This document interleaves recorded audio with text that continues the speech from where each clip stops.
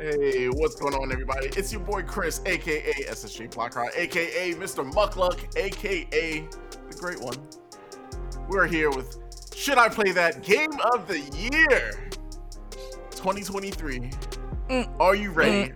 I got the. I guess it's nope. No. 2022. There it is. No. Listen, we were just talking about how 2022 was a blur and how it wasn't a year, and I completely went with that. 2020 who? My bad, man. I shouldn't have done that. But yeah, it is 2023. We are here for 2022. And it's a game of the year discussion. It's that time. Are we ready? Are the knives out? They've been sharpened. Okay. Yeah. See, I like that. Efficiency is key here. Yes. Do you guys have your bottles ready? Do you have your drinks ready to discuss this stuff? To I have have water. Yeah, water. We're trying to keep it clean this time. Nah, I'm going for blood. You already know. But yeah, let's sort of just jump into it. Rod, why don't you tell the audience how we're gonna do it this year? Yes, so we've got our full house of the Should I Play That crew, and what we've done is gather a list of games before this recording. I think we've got about 30, almost 40 games here that we've nominated for to be on our Should I Play That list for Game of the Year. That Game of the Year list is going to be a top 10. So what we're going to do is whittle that list down. We'll go through several rounds of cuts, at least to start with. We'll go through each of the four of us and nominate a game to be discussed and likely subsequently cut, but maybe it stays until we get down to 10 games. And at that point, we will all order them from 10 all the way down to 1, and that will be our list for 2022. All right. Oh, one thing I do want to mention, actually, real quick, is that at the top, if a game is on this list, that means that it is worthy of some amount of discussion. There's some amount of reverence or enjoyment that we got out of the game to bring it up in this list. So if you were in that initial nomination list, congrats, that's an achievement in itself. So I just wanted to say that, just because we're talking about these games and we're going to get to the point where inevitably, as we mentioned to earlier, knives are going to be out, things are going to probably be said. We're not trying to cut these games down. This is really a celebration of games in the year that was. So just wanted to keep in mind that, we really had, I think, a stellar year for video games in general. And that should be reflected in these discussions. Yeah, no, for sure. This was definitely a year that I've always felt like there was something, I guess, new to play, or something worth putting my attention towards. So we're I guess we're in the thick of this current generation now. As of a week or so ago, a couple weeks ago, Sony they've gone out and said that you could go out to the store and just buy a PlayStation 5 now. So you don't have to buy it from a scalper. People are these systems are more accessible. So with that, of course, comes with great games. A lot of games this year that I feel I don't know, they've, like you said, all of these games mean something to us somehow. Something really stuck with us, and this is that time for us to have that discussion. So I'd love to also hear people in the comments or on the posts and stuff like that. What is your top 10 of 2022? What are some games that just really stuck out? And let's have a discussion. Yeah, awesome. So let's go ahead and read off the list, and then we will start diving in.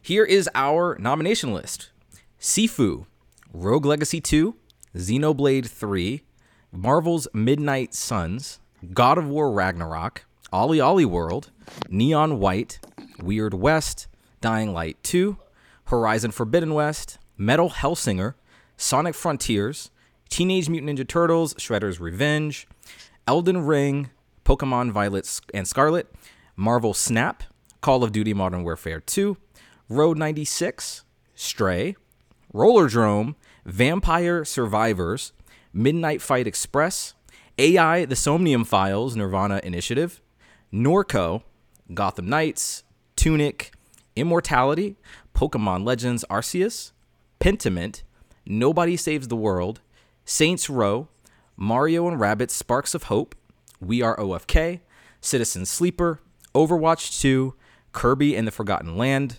Hardspace Shipbreaker, Bayonetta 3, and Cult of the Lamb.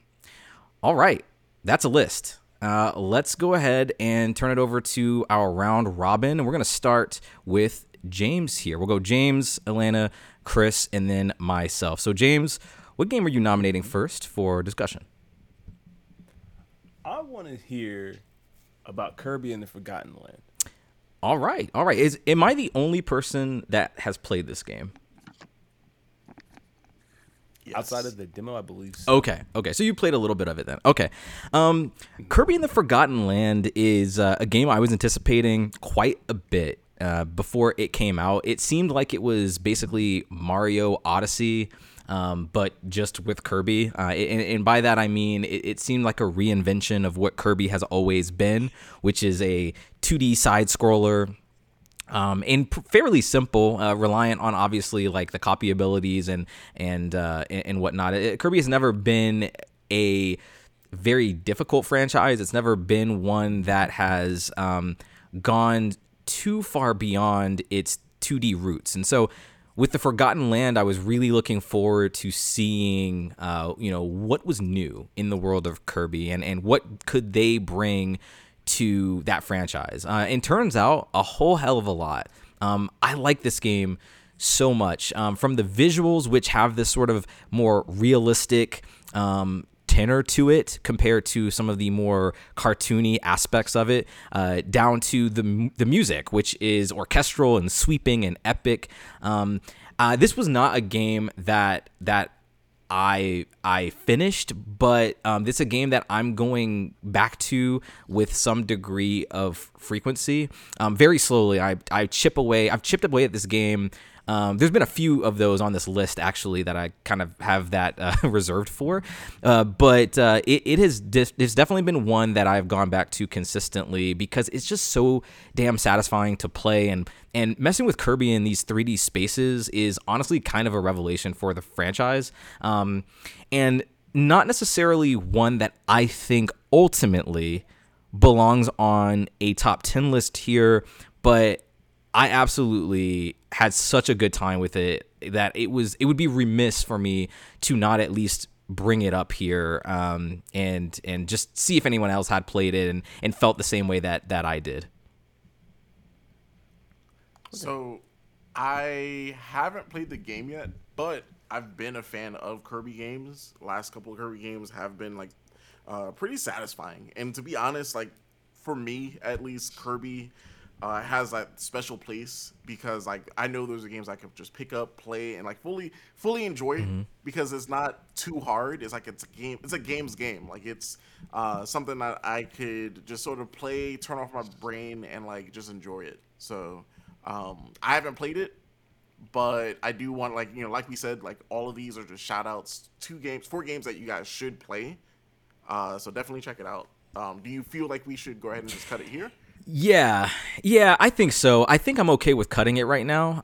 There are at least 10 other games that I could see on a list before it. It might be maybe on like a personal for me, but I'm okay with losing it here. I think there are tougher battles to fight. But again, just like you said, Chris, like it is really I like what you said there. It's a game's game in a lot of ways. Like, you got your world map, you've got your, the things that you do expect from a platformer, but it's just presented in such a charming way, an endearing way that like I could not help but really dig this thing. So yeah, we'll cut it here, but what an awesome game. All right, nice. Good stuff. Shout out Kirby. All right. Elena, you're up next. What are you nominating? What do you mean? Sorry, I had to go to the restroom. For the... Yeah, no problem. For discussion. What are you nominating to cut, if anything? Oh, nominate to cut, I'll just, because I believe I'm the only one who played it. Xenoblade 3. Wait, you're gonna cut that? Isn't that like? Oh, Well, wow. wait, you're going to cut Xenoblade 3? I did not expect that from you right now. Because I haven't finished it, and what I played, I did like. It's a definite step up from 2. I hated 2's very slow pacing, Mhm. but 3 seems a lot more interesting, and it has very there's some major improvements from whenever I played 1, and so like some of the side quests and things like that. But overall, I know it's gonna get cut because I already have like other things on this list that I would rather keep and fight for. Wow. Talk about killing your babies. It's okay. I got a couple of those on here. Okay. Well, before we move on, Oh, I was about to nominate something else, but that would have been very controversial. okay. Well, that's cool. Well, one thing before we just cut and move on, like, you mentioned that this was like a game that is better than the previous 2, right? Like, you've personally enjoyed this one. You thought it was a more streamlined experience, because I mean, these games are giant, like they're huge, right?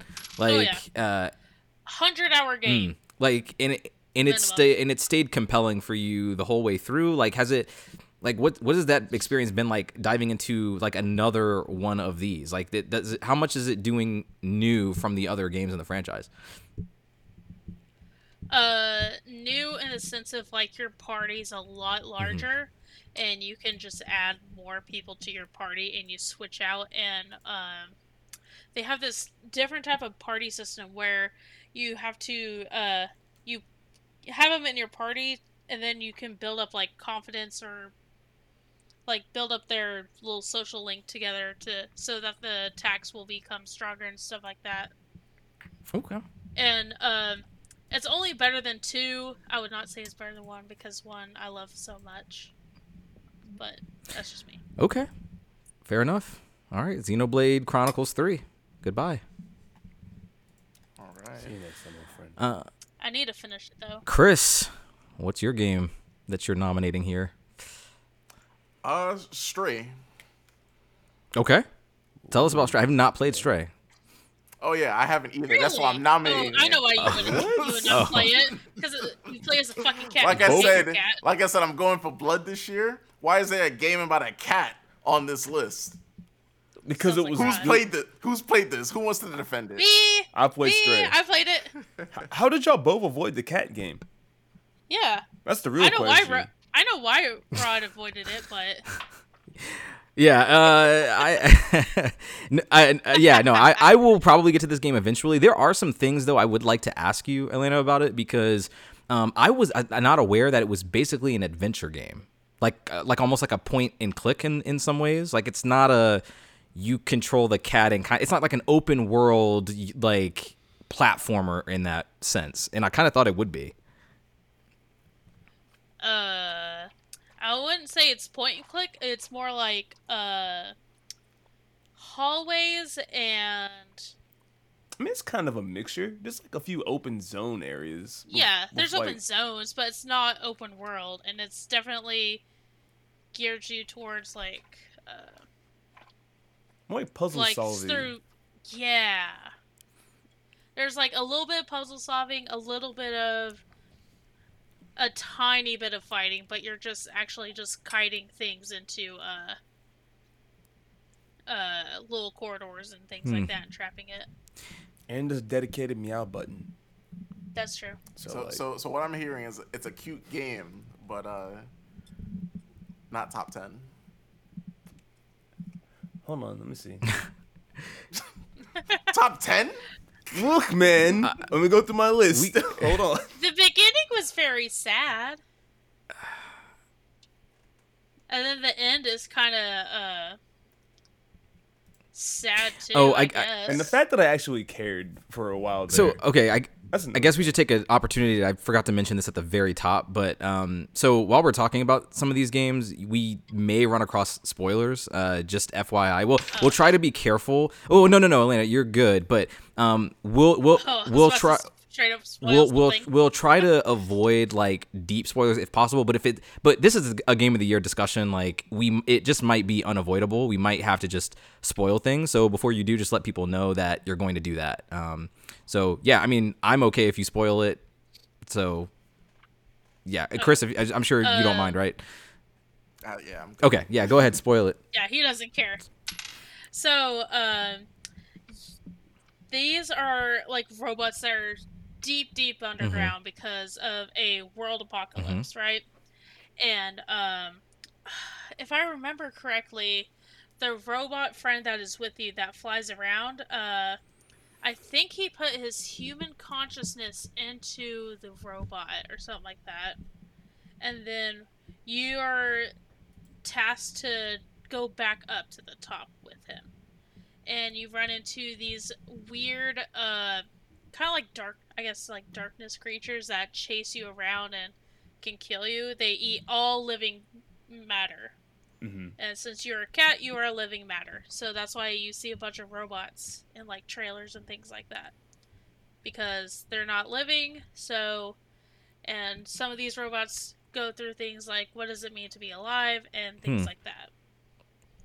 And they have all these like little communes, areas where they're just kind of like chilling. Yeah.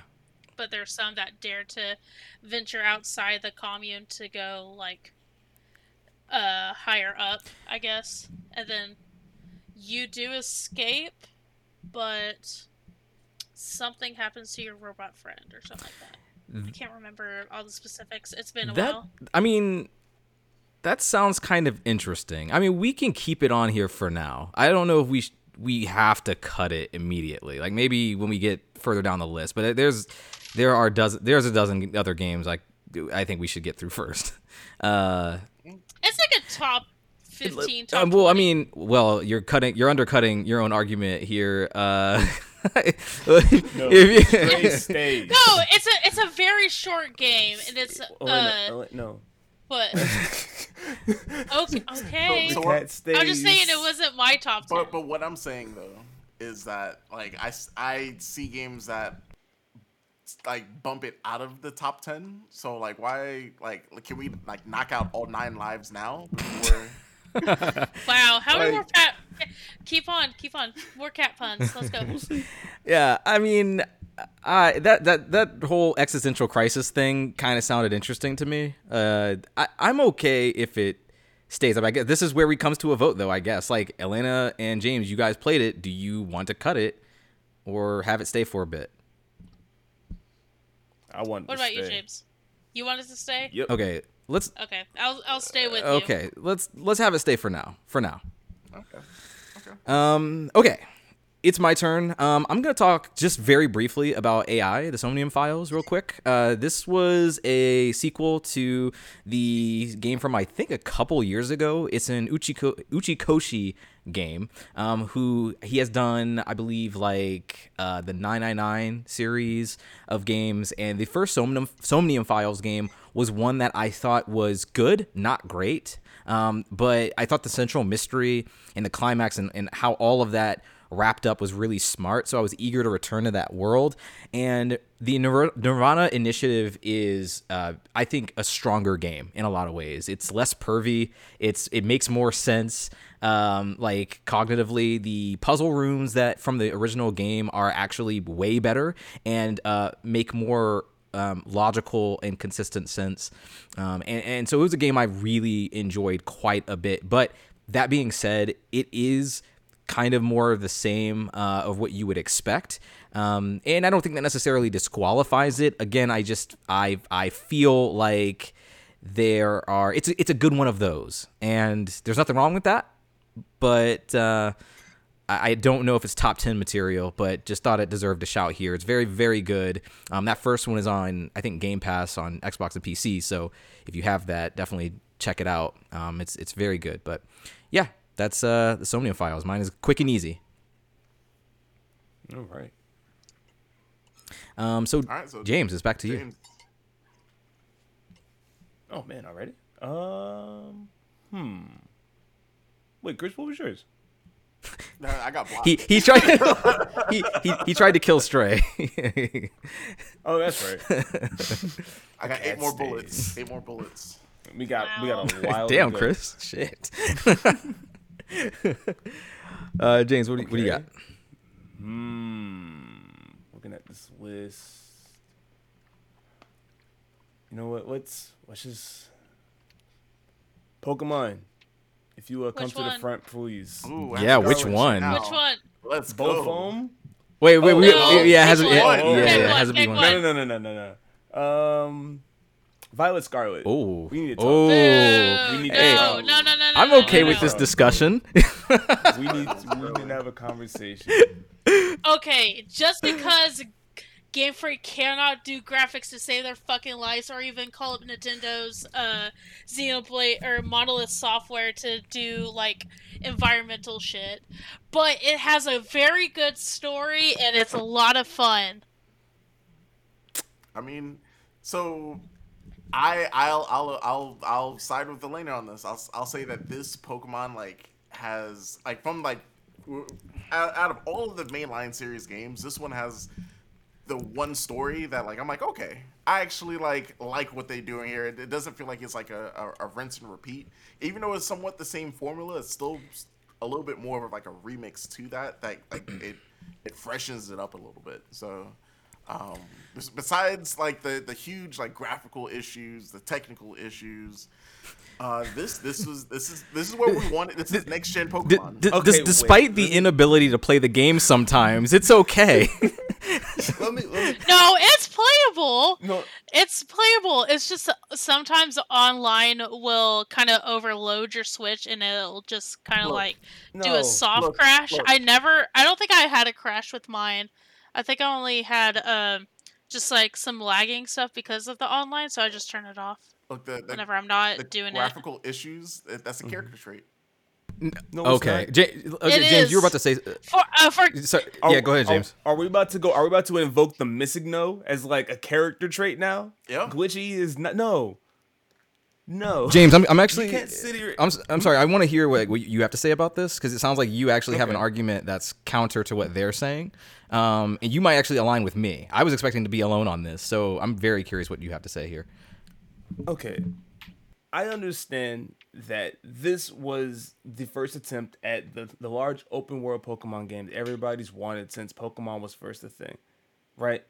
But from what you just told me, Chris, was that they didn't even change the formula. They remixed it slightly and still can't manage to put together a game that works out of the box. It's the part I can't get behind giving this a Game of the Year nomination. I feel like if you're going to sit here and tell me I am a Game of the Year, then I'm a game that comes out and works the way it's supposed to with a formula that I've been working on for the last 20 years. Like, it should not be this difficult to put together a game that features a lot of different characters, that can even possibly move very quickly. Like, looking at Smash Bros. How many characters are in that game? How much love and dedication have been put into each one of those characters? That they all work, they all run smoothly, and the game is fun to play at the same time. This is a turn-based children's game. I'm not asking for 15, 16 different custom animations per Pokemon. I'm asking for the game to render itself properly. I'm not asking for Nidoran to fit on the ground. like just small things like that. Yeah. I can't in good conscience say that that's a Game of the Year contender because it finally did some things people have been suggesting and implementing for years now in fan games. So based off of that, if we eliminate Pokemon off of that, we can eliminate Saints Row. We can eliminate. We sure Overwatch. can. We can eliminate Overwatch 2. We can No. eliminate. Wait, well, Yeah, well, I hold on, agree. hold on, You sure hold, can. wait, hold on, hold on. not- Let's talk about let's You're not- talk about Pokemon though, like because I know. I actually completely 110% agree with everything James said. And James, I know you weren't on that episode that we just recorded last week, but that's what I tried to. I think you put it better than I ever could. Like it's really weird to me that, well, you know, I actually kind of get it. I understand like why people are attracted to Violet and Scarlet and why people say, hey, this is the game that I thought X and Y was going to be, or Sword and Shield maybe. But for me, the game crashed like with relative frequency. It made it somewhat unplayable for me, like to the point where it was like, well, I'm just gonna go play something else because the thing I just paid $50 or $60 for like doesn't work. And it's not particularly a great looking game to begin with. Like it doesn't look bad, but it's not. It's a victim of, I think, two things. I think it's a victim of the hardware, which isn't necessarily the game's fault, but No, that's not true. That's not true. Xenoblade 3 looks fucking immaculate. Xenoblade 1 looks fucking immaculate. Breath of It's the Okay, Wild but let me looks let me finish. Yeah, Let me hold no, on, so the Atlanta. Let me difference finish. is- Let me finish my okay. point. So it's a victim of weak hardware, and it's also Game Freak. Game Freak's inability to create an experience that is consistent has been demonstrably shown. And we're talking about Violet and Scarlet, and I want to keep like my talking point on that. But when you look at the other stuff that they've done, like this isn't exactly a surprise, but it's the biggest disappointment because the potential is there. You look at like what Chris was saying earlier about like, you know, in Atlanta about what, you know, they're remixing the formula, or at least not making it about like a 10-year-old leaving home and battling 8 gyms. Like there's more to the game than that, but a lot of people can't even access that stuff or get the full enjoyment out of it because the tech issues are holding it back. So I'm in agreement with what you're saying about like it feels weird to give a top 10 nomination to a game that is fundamentally kind of broken in that sense. That's where I'm at. Sorry, Elena, go ahead. So I disagree with your first one, but I totally agree with your second one that it is Game Freak's fault. It's not because of like the hardware itself, because if Monolith Software can use it to 100% and still make it look good, I know that Game Freak can too, but Game Freak's only like the company's only owned by Nintendo for like 33%. Like Nintendo doesn't even own Game Freak. So, it's just Game Freak cannot, they're still so far behind of where everyone else is that it's taken them forever. Like I've said like maybe a year or two ago that Sword and Shield was the prototype for their open world game, and then we are up to this point. So this is like iteration number 1 or 2 of that idea, and hopefully they're still learning, which they shouldn't. They should already be past that, but here we are. What baffles me the most about Scarlet and Violet is that the fact that Legends Arceus exists. Oh, that's a whole different And that- conversation. Yeah. Yeah, that's a like- different conversation. But I just feel like it executed on the same idea better. Or maybe on a Yes. smaller scale, but definitely better execution. I have some I prefer Violet over Arceus just because of some gameplay issues I didn't like about Arceus, but I do love the art style of Arceus, but I do appreciate Violet and Scarlet as well. So right now, it seems like everyone said at least a piece about it, and I don't know if we're really going to come to a consensus on that right this moment. Do we want to just keep it on the list and return to it? It seems like the best course of action right now. We just need to come back to this. Sure, we can put it in the box. Okay. We can go. Yeah, because I mean, it seems like Chris and Atlanta, like you two feel strongly like for it, and I think James and I feel strongly against. So that's not going to be an easy one to have. I think we should just table it and then come back. That's fair enough. Okay. Atlanta, you're up next. I'm coming from Marvel Snap. What the fuck is this mobile game on here? Okay. Wow. I put this one on here because it's a mobile game that does not come after your wallet and in ways that like, oh man, you're gonna be so much better at this game if you buy this card stuff. It's strictly cosmetic, and that's like in the nicest way possible because it's just a card game. So this is a game that I could sit down and I can actually play and enjoy and get some real time out of without having to put down a single dollar, and I feel like that should be rewarded in this day and age. And the gameplay itself is actually fun. So that was enough for me. I know it's not gonna make it the top 10, What are you? but I did want to shout. Oh, it sorry, out. James. Sorry. Oh, go ahead. What are you doing? I've not played Marvel Snap at all. Like, what are you doing in it? What is it? So it's kind of like it's like a 3-zone card battler. So every game is a really short round. It's like 6 or 7 rounds. And as you play through each round, you gain more energy, and the higher your energy pool is, the different kind of Marvel heroes you can summon. So like round 1, you'll have somebody that costs either 1 point or 0 points, like Quicksilver. You can play him for free on the first turn. So he's out. He takes up a space on one of your zones, and his point total adds to your total points. So the objective really is to have the most points on at least 2 out of the 3 zones by the end of the game. And that's how you win. Okay. And yeah, that does sound very mobile friendly. Something that you can easily pick up, play on the go, runs well. Okay, yeah.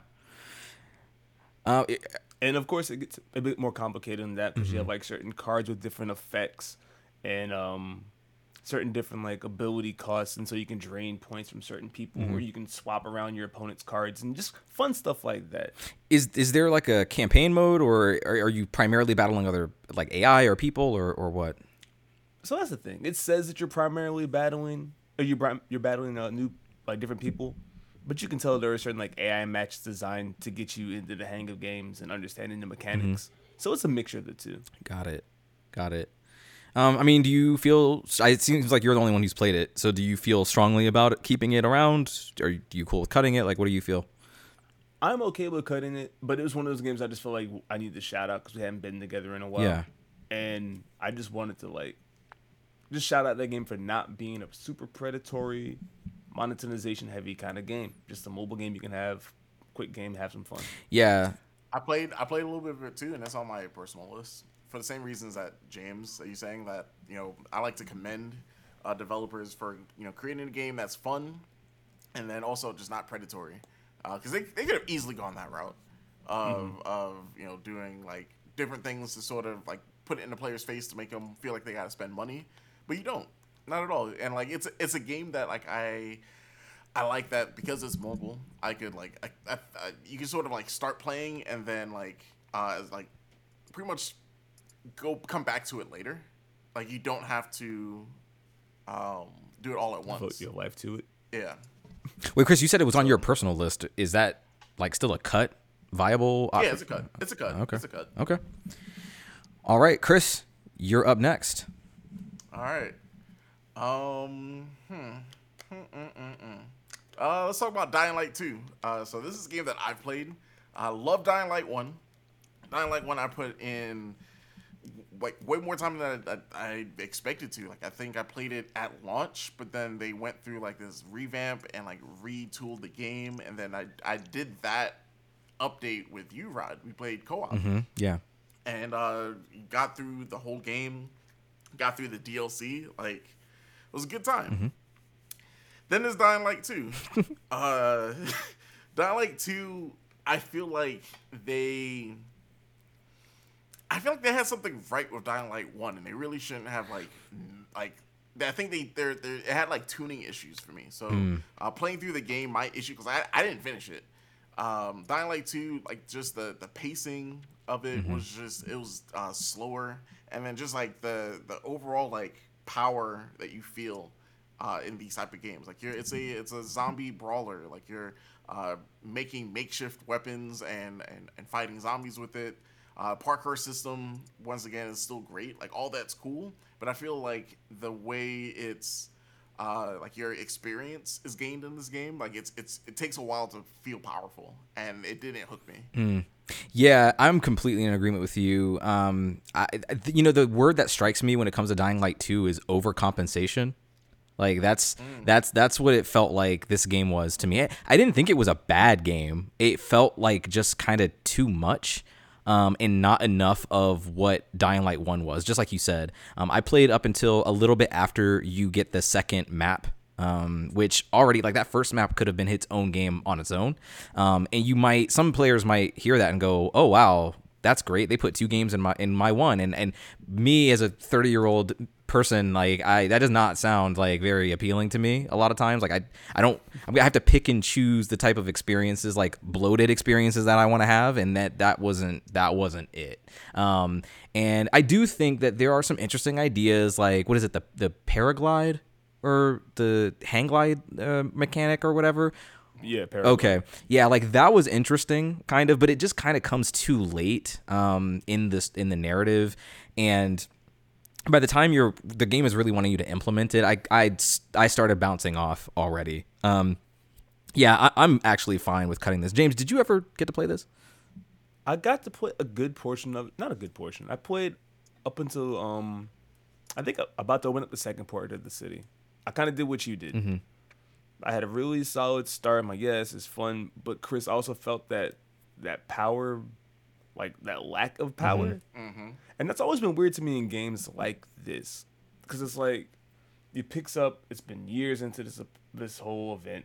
You've obviously already picked up certain number of skills. Why do I feel so basic? Yeah. Exactly. And it's like that progression wasn't satisfying because it was so sluggish. Mm-hmm. Yeah, it takes way too long to get even where you should be when you start the game. Especially when the movement is the core part of Exactly. Exactly. Yeah. Yeah. I think we're good to cut Dying Light. Yep. All right. It's all cool. you, Rod. Let's. You know what? Before we go, yes, off the Dying Light 2, if whatever you guys just heard sounds like it may be off-putting to you, understand that. But I do got to give these developers credit. They are really good about going and supporting their games. So there's a very high chance that by the time you hear this, there's already this kind of updates out that have fixed a lot of these bugs, if not within the next year or so.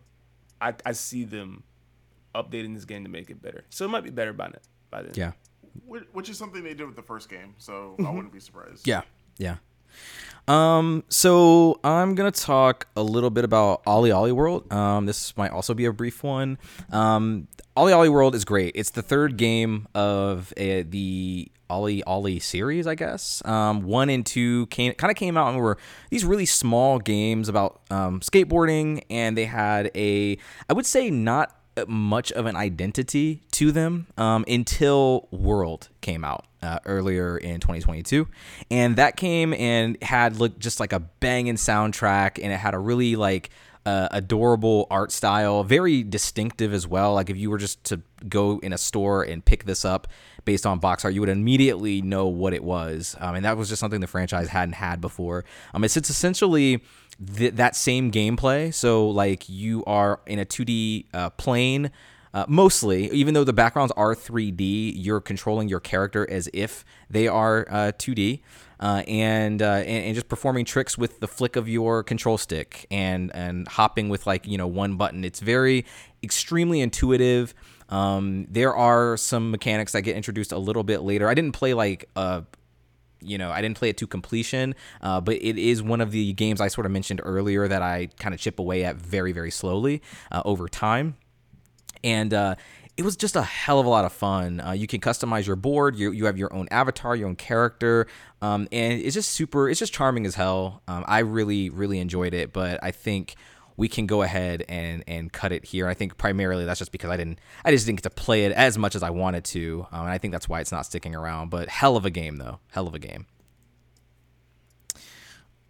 All right, James, back to you. Okay. This is tough. How about... I actually don't know anything about Midnight Fight Express. Ooh, So okay. please. All right. So, and this will be a quick one too. This is another one of the games that's gonna be on my personal list. I picked this up on Game Pass. It's essentially it's like an isometric view. It's like a beat 'em up. So think along the lines of like Hotline Miami, and you're going through the story of a character who has like lost their memory, and like they're fighting like some sort of like evil overlord in a city, and like the cops are involved, and it's like I think John Wick too. So like it's a John Wick / Hotline Miami type game, and it's just fun. It was a fun arcade beat 'em up game. There are a lot of heavy hitters on this list. So I know that it's not going to really stand up to some of them, but definitely check it out on Game Pass. If it ends up getting taken off of Game Pass, because that happens sometimes, I'd still think it's worth a shout out, or is worth looking into if you could catch it on a sale. Potentially does look pretty fun. Now that I'm watching the videos you described. This does seem Yeah. like up my alley. Like atmosphere wise, this seems like something I need to play. It also Yes. reminds me of another game on this list. Oh wait. No, I'm not gonna ask. But yeah, like I feel I wish I could like sort of like dive in more to like fight for this game, but I feel like I'm the only one that played it. Hey man, if you want to hold it, you can. But Nah, it's already an eliminated copy. Fair enough. all right, Elena, what are we looking at?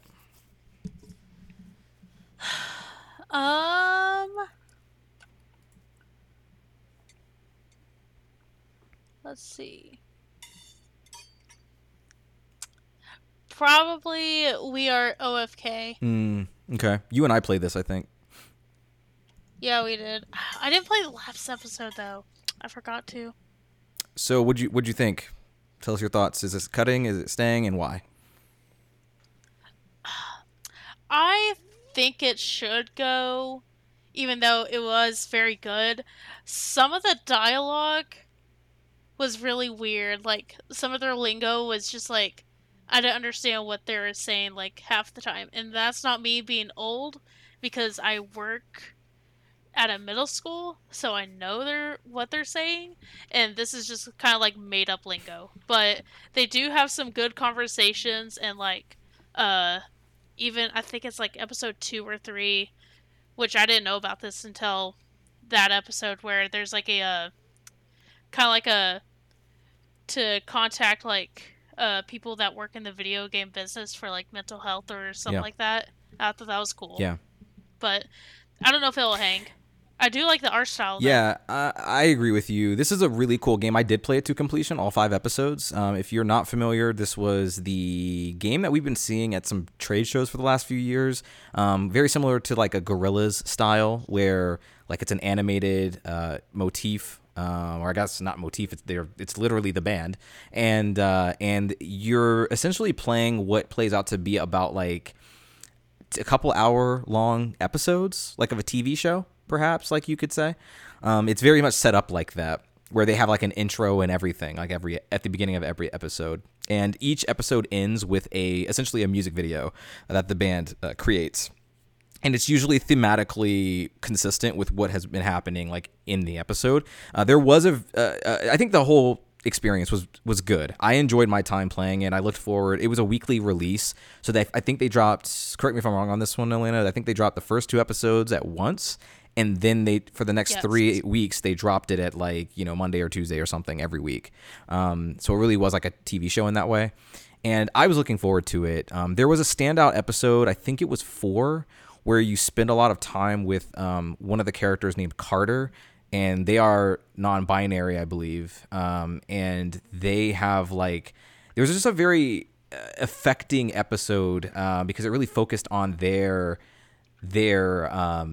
past, and they have some really great conversations with one of the other characters about that. Very much about like kind of young existential angst, and I just appreciated them going for it in a game that is very, like Elena was saying, it's ultimately kind of silly and deals with certain trivial matters. They do take some big swings emotionally, and I did appreciate that. I don't think it hangs here on our top 10, but yeah, a great call out for this game, and I think it's pretty cool.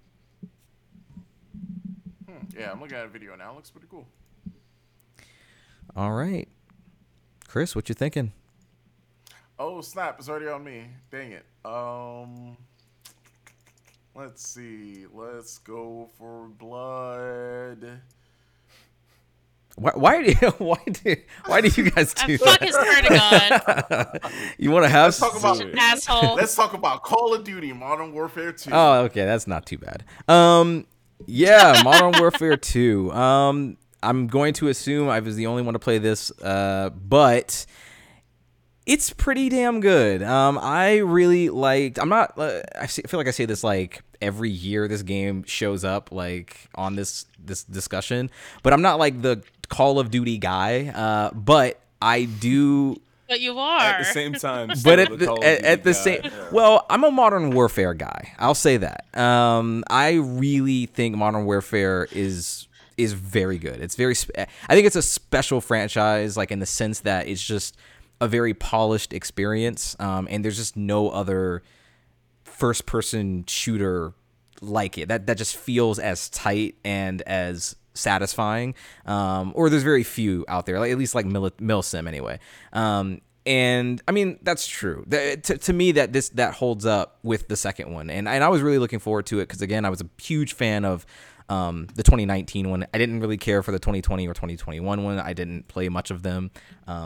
So diving back into the franchise was exciting for me, and they tried some really interesting things. I know a lot of people start rolling their eyes and like, you know, they start glazing when I start talking about like, you know, oh, check out all the new things that Call of Duty's done now. But the campaign has like crafting in it. Like you're crafting weapons. They has vehicle combat. Like not Battlefield style exactly, but like, you know, you're shooting out of the windows, you're getting on top of the roofs. It's very, I don't know, like Matrix Reloaded-esque, like highway scene. It felt very like Blockbuster. It's Blockbuster in like the most silly way possible, or like a fast movie, like Fast and Furious. Like it's very much like that. Okay.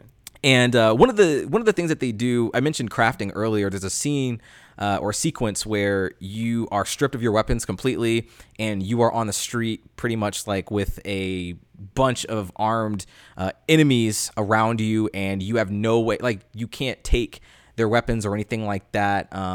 Or I think you can, but it's like very limited ammo. Basically, the game is incentivizing you to use stealth.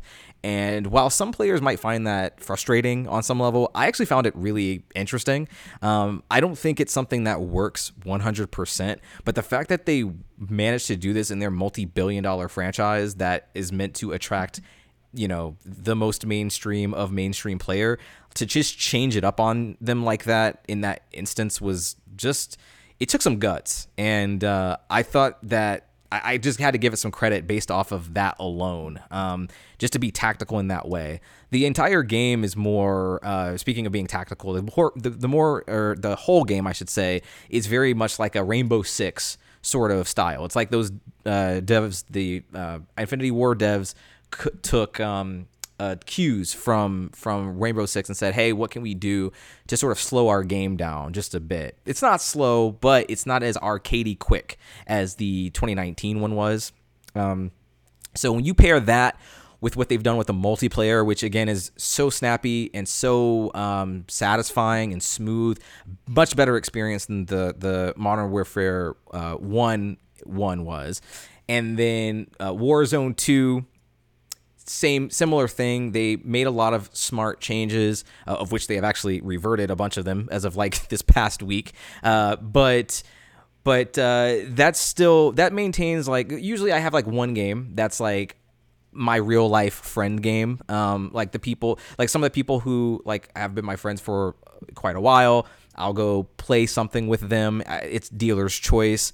They're going to always go to Call of Duty. That's their thing. And I'm only really playing this because of them, but it's a good game in its own right. Like I am having fun while like socializing. And I think that's an important thing as well.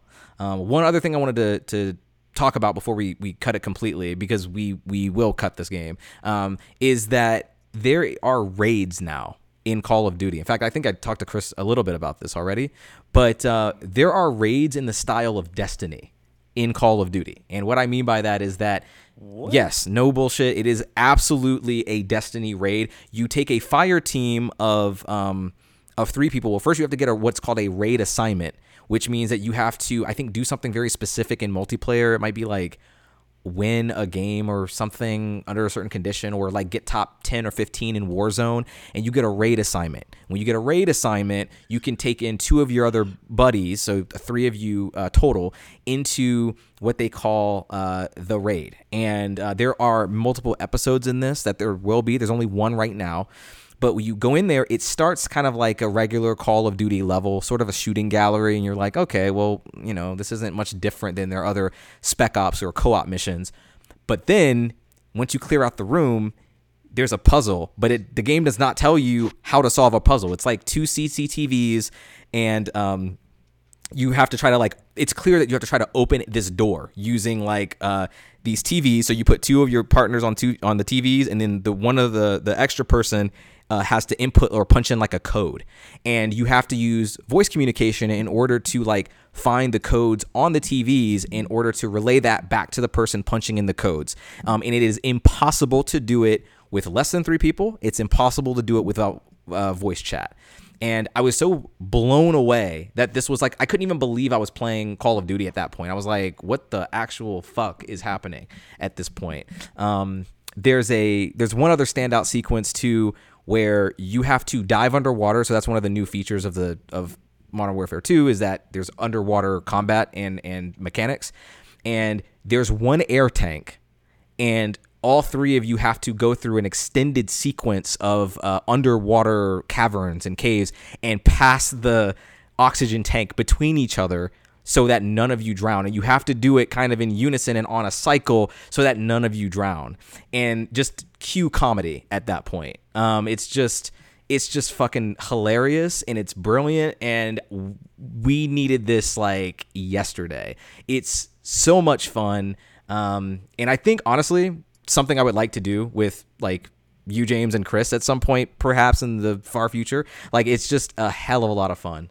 I mean, yeah, we're going to cut it, but I just wanted to like mention that because it was so unique. And I know a lot of people have preconceptions about Call of Duty just in general, but just know that like they're actually doing some really cool shit over there right now. I'll see if I can catch it on the sale. I'm about to say, that's pleasing to hear. Yeah. You had me at Destiny. All right, James, how about you? Ooh, okay. You know what? How about Mario and Rabbids? Spark the vote. Oh man, yeah, Mario and Rabbids. This might be. I can't say surprise of the year because I actually had a number of those, but this is a game that kind of exceeded my expectations for it. Like, I was a big fan of the first game, and Sparks of Hope is so much more than just more of the same. Like, you would expect them to go and just kind of make more Mario and Rabbids. But the dev team really went out of their way to sort of overhaul a lot of their systems. Like, even the way that movement works now is completely different than it was in that first game. For instance, you use your characters to jump on, each other to give each other more movement ability, to like travel across the map to otherwise inaccessible areas that they might not be able to, particularly if like maybe their movement is low, since it's a tactical RPG in the vein of like an XCOM or something. And they added more characters, more abilities for those characters, and I believe an extra like super slot. Like, I think each character has like a new special ability that they have that they did not have before. I think some carried over, like Mario, for instance, can hit twice if someone is in like their line of sight. I think that might have been in the first one, but like the way that it's implemented in this one is really cool. The story is not like anything to write home about exactly, but it's a lot of fun, and it maintains its charm. This weird fusion of Mario but guns and Rabbids. Like, it sounds so fucking bizarre. It sounds like a fever dream, but somehow it just like, I think, kills it on all cylinders, and it looks really good too. We were just talking earlier about games that maybe didn't look great on Switch. This one, I think, manages to look great, and I think a lot of that is due to the art style that it uses as well. So it's got a lot of side missions too to keep you busy. Plenty of content. This game could probably keep you busy for like 30 hours if you wanted to do everything. I found it really satisfying. I'd like to see it stick around for just a little bit longer. Maybe it gets cut in a bit, but I don't know. I really liked it a lot. I wouldn't be mad about this game being on the list because I've heard good things about it, and I like the first one. Yeah. Same. I just hadn't gotten to it yet. Yeah. Yeah. Okay. All right, Atlanta. All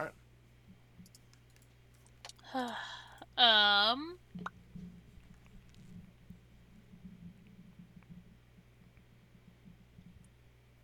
you know what? Let's just talk about it. Overwatch 2. Yeah, let's talk about it. Let's talk about it. Oh boy. Ugh. I had so many fucking issues on launch that my main account didn't work, but my alt account did. Whenever trying to log in. Yeah, day one of this So- game was miserable. Completely. I would say week Yeah, you're right. one, it still had had so many issues. You're right. Like, It was actually the I don't know. first couple of weeks because I remember hearing you guys have issues about it, and I was like, I don't have like the mental capacity to be disappointed like this, so I'm not even gonna attempt to download it. Like I didn't even touch the game until like a month into it. Yeah. That's really weird that you guys had so many issues because I remember it was relatively easy after that first time trying to get it. Oh, wow. Yeah, no, I don't think I even could play it for like 2 or 3 days. Support main, baby. Yeah. I can't. no, it wasn't even that. It was just like signing in, Yeah, I couldn't even get. making sure you had all your cosmetics Mm-hmm. and things like that carried over. It was just a hot. Yeah, that was just that first Shit day for show me. I remember mess. that. I don't I'm know. gonna be honest. For me, I don't know how you all feel, but this is the game on this list that I feel the most conflicted about. Like I can see a world where it makes a top 10, but I can also very clearly see a world where it does not. And I think, I was like, what timeline are you trying to live in, man?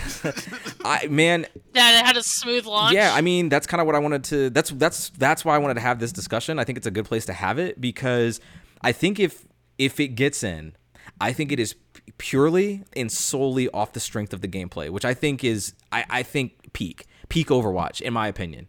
Like I think all of the changes to the gameplay have been smart. The 5v5, the push mode, I really like push. I know there's some divisive player feedback as time has gone on it, but I really like it. All of the stuff that they've done with new voice lines, the new looks for the characters. I mean, the game looks immaculate with the new engine or upgraded engine.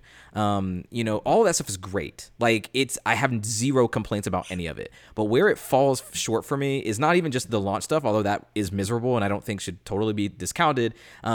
But it's the monetization. It's everything else that around that core gameplay loop that has been such a fucking bummer that it's like I can't Sucks. outright, yeah, like it sucks. I can't outright endorse that either. And it is a part of the game. Like it's not something we could just like say just ignore, right? Like it's a part of the DNA. I don't know. Well, Atlanta, I would like to hear from you about this, but all of you. I mean, all of you have played the game, but for me, my need to keep going is just because I like that gameplay loop and not because of I'm earning anything, because I'm not. And with Overwatch 1, I've always felt the push to do that through loot boxes. And I'm not endorsing loot boxes either. I mean, that's its own brand of evil, but I don't think that the way that they're doing it now is the way. Yeah, I mean, I think this is gonna be one of those games that, over time, with like updates that they're doing, is the game is just gonna improve. But the time that we've had with it in 2022, like you said, like the core gameplay, the new characters, the new modes, like great times. Like once we got through the launch issues, I had fun with the game. Like I think they don't call it prestiging, but like I think the season 1, like I played enough on the battle pass where like you start earning like those titles.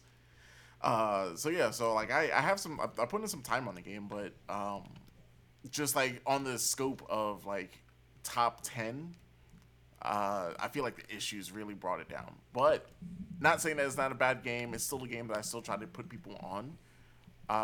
Well, I don't know. I feel like we could cut it. James? I mean, if y'all are down with cutting Overwatch 2, there's nothing I have to say. Yeah. Yeah. Like, I'll still play the game until the servers die or whatever, but because I do enjoy playing the game. I do enjoy, like, the whole gameplay style. I do like it. It's just, I don't like the way that their monetization is just fucking awful. Like $26 for the new Hanzo skin. And no Really? way to earn that in the game by playing the game. That's my thing, is that like it is real money or fucking bust. And I understand the model, but when you look at, I mean, we just talked about Call of Duty, like that's a battle pass where you earn premium credits in the pass itself. So when you're doing that, it's like at least I think 1,000 or 1,400 credits or whatever, and a battle pass is 1,000. So it's like, okay, I can make the choice to either purchase another battle pass and go through that whole thing again, or I can just save up, you know, these credits to actually buy a skin that I'm going to want. And that sort of And I think even Fortnite does that too. I think they are the ones that kind of started that, where you earn enough credits to buy the next season. most free to play games are following that model, and the fact that Overwatch 2 is not is baffling to me. And I want people to understand that like Overwatch 1 is one of my favorite games of all time. It was my game of the year when it came out back in 2016. I love it dearly. I don't think I've played a game in my life more than I've played Overwatch. So the fact that like I'm sitting here right now contemplating whether or not to cut its sequel, a game that I should just be predisposed to love, and I am not loving it like that, or at least I can't in good conscience like place it on a top 10. Like I'm going to play Overwatch 2. Like I'm going to continue playing it because I like the game. When I look at a list, can I see it beating 10? Do I want to get into a tussle with like 10 other games on this list with Overwatch 2 and it's taking up a slot? I don't know if I want to take that fight, like, to be honest. And that says a lot. So, But we still have theoretically this year to put it back on the list whenever the single player mode comes out. So, because that's why Overwatch 2 got released last year, is because the multiplayer was ready to go, but the single player wasn't because they have so many fucking issues internally. yeah, ready. I feel like that adds a whole new like layer of question to this list. Do expansions count? I mean, it's a whole new game. Like they have so many new mechanics in that part. Like they had to modify it. We'll have to tackle that another time. But I do know that Overwatch 2, as it is, should probably be cut. Yes, I agree. All right, there it is. Crit. Which I already cut it before we started. Wow. Good job. Good job. On the ball. Chris, what you got? All right, let's talk about Horizon Forbidden West. Damn, two bangers back to back. Yeah. Woo! Two fucking bangers. Yes? Yeah, let's talk about it. All right. Who wants to start? Who wants to start us with Forbidden West? I want to know why you're laughing already. How bad could this possibly be? I mean, I can start. I don't want to. Okay, yeah, I'll start. Sure. I think Horizon Forbidden West is how you don't do a sequel. I think. Ooh, I like that. I think that I like. I'll start by saying I actually loved Horizon. Zero Dawn, I guess. Yep. Yes. Like I really love that game. But that game to me was over when those credits rolled. Forbidden West feels like it is a 70-hour epilogue that I didn't really need. And it felt like bloat. It felt like Ubisoft bloat for the sake of bloat. For me, it's a game that looks great, looks stunning, but by hour like 20, I was pretty done. I was pretty done with the game. I think its pitfalls involve combat specifically. There's way too fucking much loot in that game, and there's way too much like mixing and matching with like all of the arrow types and trying to keep up with like the different plates, and it's just like it's like the extreme version. We haven't gotten to Ragnarok yet, but like it's like the extreme version of what that game does, because that game kind of gives you loot, and it's like, you know, I don't really give a fuck what you do with it, really. But Horizon, it kind of does matter, you know, what you're doing. And there's great UI improvements from the first game. Awesome. But I still don't want to fucking manage all of this pointless ass loot. And that's what I felt like I was doing the entire game. And it wasn't compelling to me. It wasn't like that. I wasn't having fun doing that piece of it. I was having fun with the side quests. Like the side quests are fine, and a lot of them I like quite a bit, but I don't think they had a main narrative strong enough to sustain like what the story that they were trying to tell. And it just felt very much like, to me, they didn't know that either. Like after the whole Zero Dawn project, which to me was like most of the interesting story stuff in the Horizon universe, that's all over. Now we're on to the Zeniths, which starts very interesting. But there's not, it becomes a sort of MacGuffin quest where you are trying to find like things to help fight them rather than like discover, you know what it felt like, kind of Mass Effect 2, but like not in the good way. Cause like Mass Effect 2 was not about like, you know, it wasn't like Mass Effect 1 where there's like a linear story path. It's like you are kind of having, it's just, Mass Effect 2 is a side quest game, basically. Like all of the people that you're picking up over time, like that's the narrative, that's the story. And Horizon Forbidden West kind of felt like that to me. I thought it went balls to the walls kind of crazy at the very end. You made it to I'm the like, end? what the... What? You made it to the end? Did you not? No. Oh. I very much echo Riley's sentiments about the exhaustion of that game. I remember sitting in home base talking to the artificial intelligence, and she was just talking about Gaia? Yes, about Gaia. And she was just talking about something, and there was a point where I was like, you know what, Gaia? This is all well and good, but I've heard far too much. I've had enough. And just had not gone back. Again, game is not bad. Game is beautiful. The side quests are awesome. Like the one where you find the group of people that worship the that air team. That was a really cool quest. I really like how they handled that. But they were like fighter pilots or something. Oh yeah. Yeah, the fighter pilots. That was really good. Cool story. Great way to like tie back into that same lore that you gotta like in Zero Dawn. But there's just so much of it that you can't enjoy the flavors. If that makes any sense. Yes, 100% it makes sense. Yeah. Yeah. I think the game is it's just excessive. Like for me, and I know a lot of people, like you said, James, I want to echo that too. Like it's not a bad game. And I played it for 60 hours. Like it's not a bad game, but there was a point where I just kind of wanted to see the parts that I did like, and I was really not enjoying slogging through all the shit that I did not like. And it made me almost borderline resentful of the game, almost in like a Days Gone sort of way. Oh no. Yeah, not as bad as that, but you know, because I think the game sort of peaks early. Like I think it peaks at that Death's Door mission, which is very early on. Great mission and a great way to kick off that whole main narrative with like the introduction of the Zeniths. Like all that stuff was great. I was like locked in at that point. But as things just keep going on, they're going on and on and on and on. Chris, we haven't heard from you yet. What are you thinking? Oh, I mean, I echo everything that you guys are saying. This I feel like Horizon for me has always been a franchise that just timing wise, it comes out, franchise. Well, it comes out at times where like I don't know. I feel like I'm either burnt out of games that take up a lot of time. So by the time it comes out, I try it, I play it.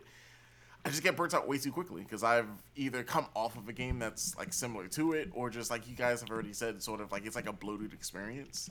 I do want to shout out, you know, how the amount of detail that they put into the game. Like the game looks beautiful, runs beautifully. The amount of like just like when I say like the detail, like how they've sort of researched how different tribes would have came up in certain areas, and like I don't know, it feels like a very like lived in world. Which they did improve the facial features too. Exactly. So I you know, I give it all, like I think we've all said that like the game isn't a bad game. It's just that it's too much. So yeah, like I don't like even if there's like another game to come out, like I'm not gonna really run to pick it up. Yeah, like towards the like after the very end, I was just like, oh, there's another big bag.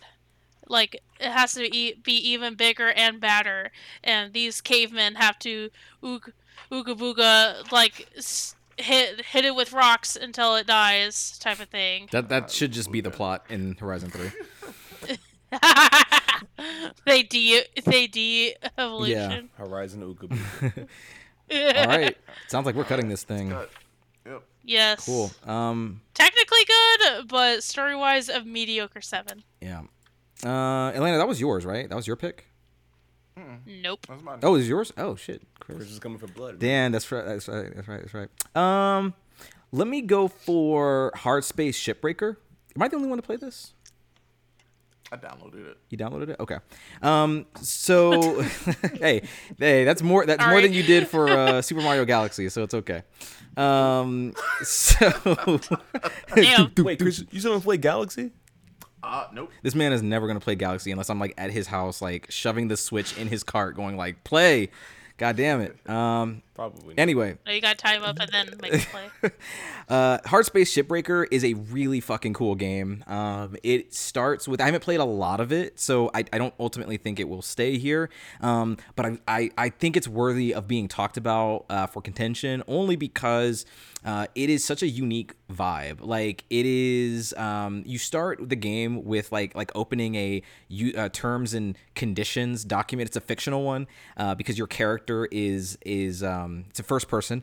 Your character is signing up to be a ship breaker, which is exactly what it sounds like. You are in space or in Earth's orbit or close to it, breaking down cargo vessels and ship transports. It takes place in the far future, and like on a space rig. And there are other ship breakers there who kind of talk to you, tell you stories about like, you know, their past and their life, and help you along the job. You are like $2.5 billion in debt or something like that. As usually you are, if you choose to become a shipbreaker, that's just the debt that you accrue. Because there are things that the game does, like it tells you that, you know, they make clones of you. So if you die in space, they've got your DNA and you can come back and have like all of your memories and all that stuff intact, essentially, and all that costs money. So it's very much like late stage, like commentary on late stage capitalism. You're probably going to hear me say that phrase on a few of these games here. But it very much is about that and what the industrialization or what rampant industrialization does to its people. And I thought that was very poignant with just the way that the game started. The actual mechanics of the game are it starts you with a grapple and a cutter.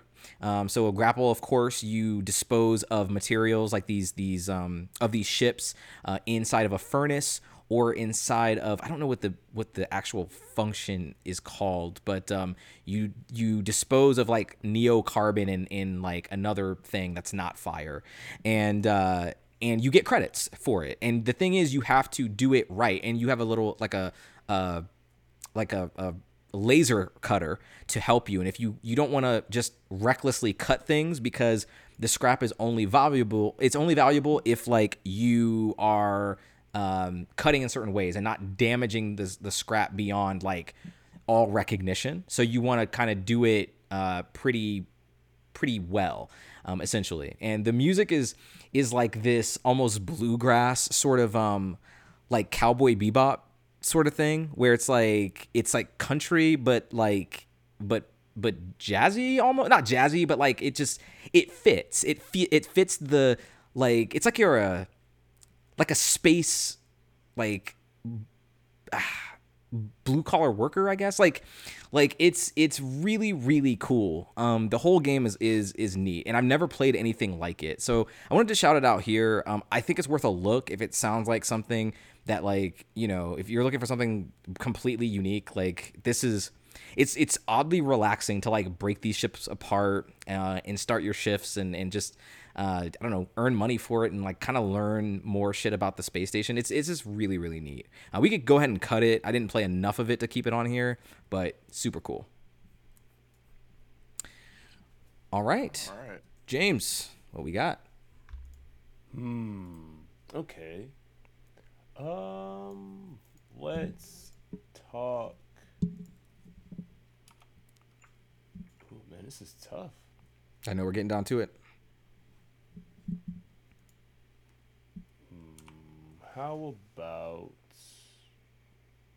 surprised by a couple games that it's been Chris, you got hiding. one? Huh? Take a shot. Take a Uh, shot. Give me The time. Saints Row. Oh yeah. Okay. So I played Saints Row. I did too. Almost finished it, but no. Actually, I think I finished the game. Yeah, you're able to finish it. Yeah, I was able to finish it. Yeah. Oh, good for you. I took a break on Saints Row. I was playing since launch, so I went through all of the fun little bugs and glitches that came along with it. I waited for that update, downloaded the update, and realized performance was worse, so I just put it on the back burner. Yeah. So, This Chris, this how is would you this, do it? this is one of those games that on paper I was really excited about. It was like, all right, cool, we're getting like a next gen Saints Row. Okay, wait, they're rebooting the franchise. Okay, let's see what they do with this. Wait, this game is like it's I feel like it's so hollow of an experience of what Saints Row used to be. That this was definitely one of those like disappointments of 2022 for sure. Because I'm a fan of Saints Row. I like the franchise. I like the humor, but this game wasn't even funny. Like it had moments that I chuckled. I was like, okay, like, but at the end of the day, like it just I don't know. It sort of lost the Saints the soul of Saints Row, which is a wild soul. It's a fiery soul. It's a soul that like just can't be contained. I feel like got contained and Was it a it Dark felt- Souls? oh Lord. No, it was not a dark show. Boo. Unfortunately not. But yeah, no, like it lost the essence of what Saints Row, used to be. Yeah, it's really weird. It's like it tries to do the same thing Saints Row has done in the past, but at the same kind of grounded. So like think about it like going from Fast and the Furious like 4 going to like 8 and then trying to pull it back down to be about like illegal street racing that happens on the weekends. But the Rock is still there for some reason, and there's still tanks. It doesn't fit. It's really weird. I don't know how you managed to fumble this badly. Yeah, so easy cut. I think we sort of put it on this list just to, know what we said about like at the beginning of the show about, hey, all these games are games you should check out. We lied. We lied to you guys. Got to keep you on your toes, Yeah, this is a game you really could like just stay away from. which hurts because I'm a fan of the franchise. But yeah, don't do that. All right. Who's Elena. next? Elena, what you got? I'm gonna go for the other Pokemon game, Legends of Arceus. Oh, so no Pokemon's hitting top 10 this year. That's tough. That's tough because like I feel like I enjoyed Arceus a little bit more than I did Violet and Scarlet. But that's solely Really, I had the opposite no, reaction. exactly, because I feel like that's solely because like the catching Pokemon and like that whole aspect of it, it really scratched like an itch that I needed in my Pokemon games. God, I hated that part. I just wanted to catch it and be done, not have to catch 30 of But them the or so- 60 of but them. the thing- I did the not aspect of- like that. So the aspect of actually just catching the Pokemon was more like it was different. Like this is the only Pokemon game where you could just walk up to a Pokemon, throw a Pokeball, and catch it. Yeah, so okay, So, there are on that- some gameplay things I do like about Arceus, but Mm-hmm. I did not like some of the other stuff. But I'm surprised that didn't make it over to Scarlet and Violet, which I guess they probably had like very similar development times to where they didn't. I guess the teams didn't like combine the two. Maybe in the next one they might, but I was kind of surprised that didn't make it over. But I really did like Legends art style. Yeah. So I like the art style. I don't think this game really had like the launch issues that Scarlet and No, Violet had. it did not. So, Nope. so this, the overall the experience was much smoother, and I feel like I don't know. This is the Pokemon game that I wish that Scarlet and Violet was, but they sort of like put it off onto his own like lane. So like I feel like the Legends series might be like its own thing because like there are rumors about them working on another one, but I don't know where that's gonna go. But yeah, I mean, at the end of the day, I feel like that could be something that we could cut because I feel like I'm the only one out of all of us that really liked it, so it wouldn't really make sense keeping it on the list. I thought James said he liked it. Yeah, I'm down to keep Arceus. Oh, okay. If we're keeping Violet and Scarlet, we got to keep Arceus. Okay. Look, we found number 8 and number 9 and number 10. Oh no! We are not, bro. I'm telling you right now. Let's keep going. Look, keep Arceus, but I will cut one of those motherfucking games. Like we are not having 2 Pokemon games on the top 10. There's just no fucking way that happens. I feel like based off of the stance that more of us are going for Arceus, because I feel like it was split. So with yeah. No, but I really love Violet. I really do. But I'm willing to cut both of them right here, right now. Oh shit! Yeah, I'm on that train. But I will say this. I think I thought a lot about this in the last week or so. But Arceus to me is the more interesting game out of the 2. But I really didn't. But I hopped off of Arceus quicker than I hopped off of Violet.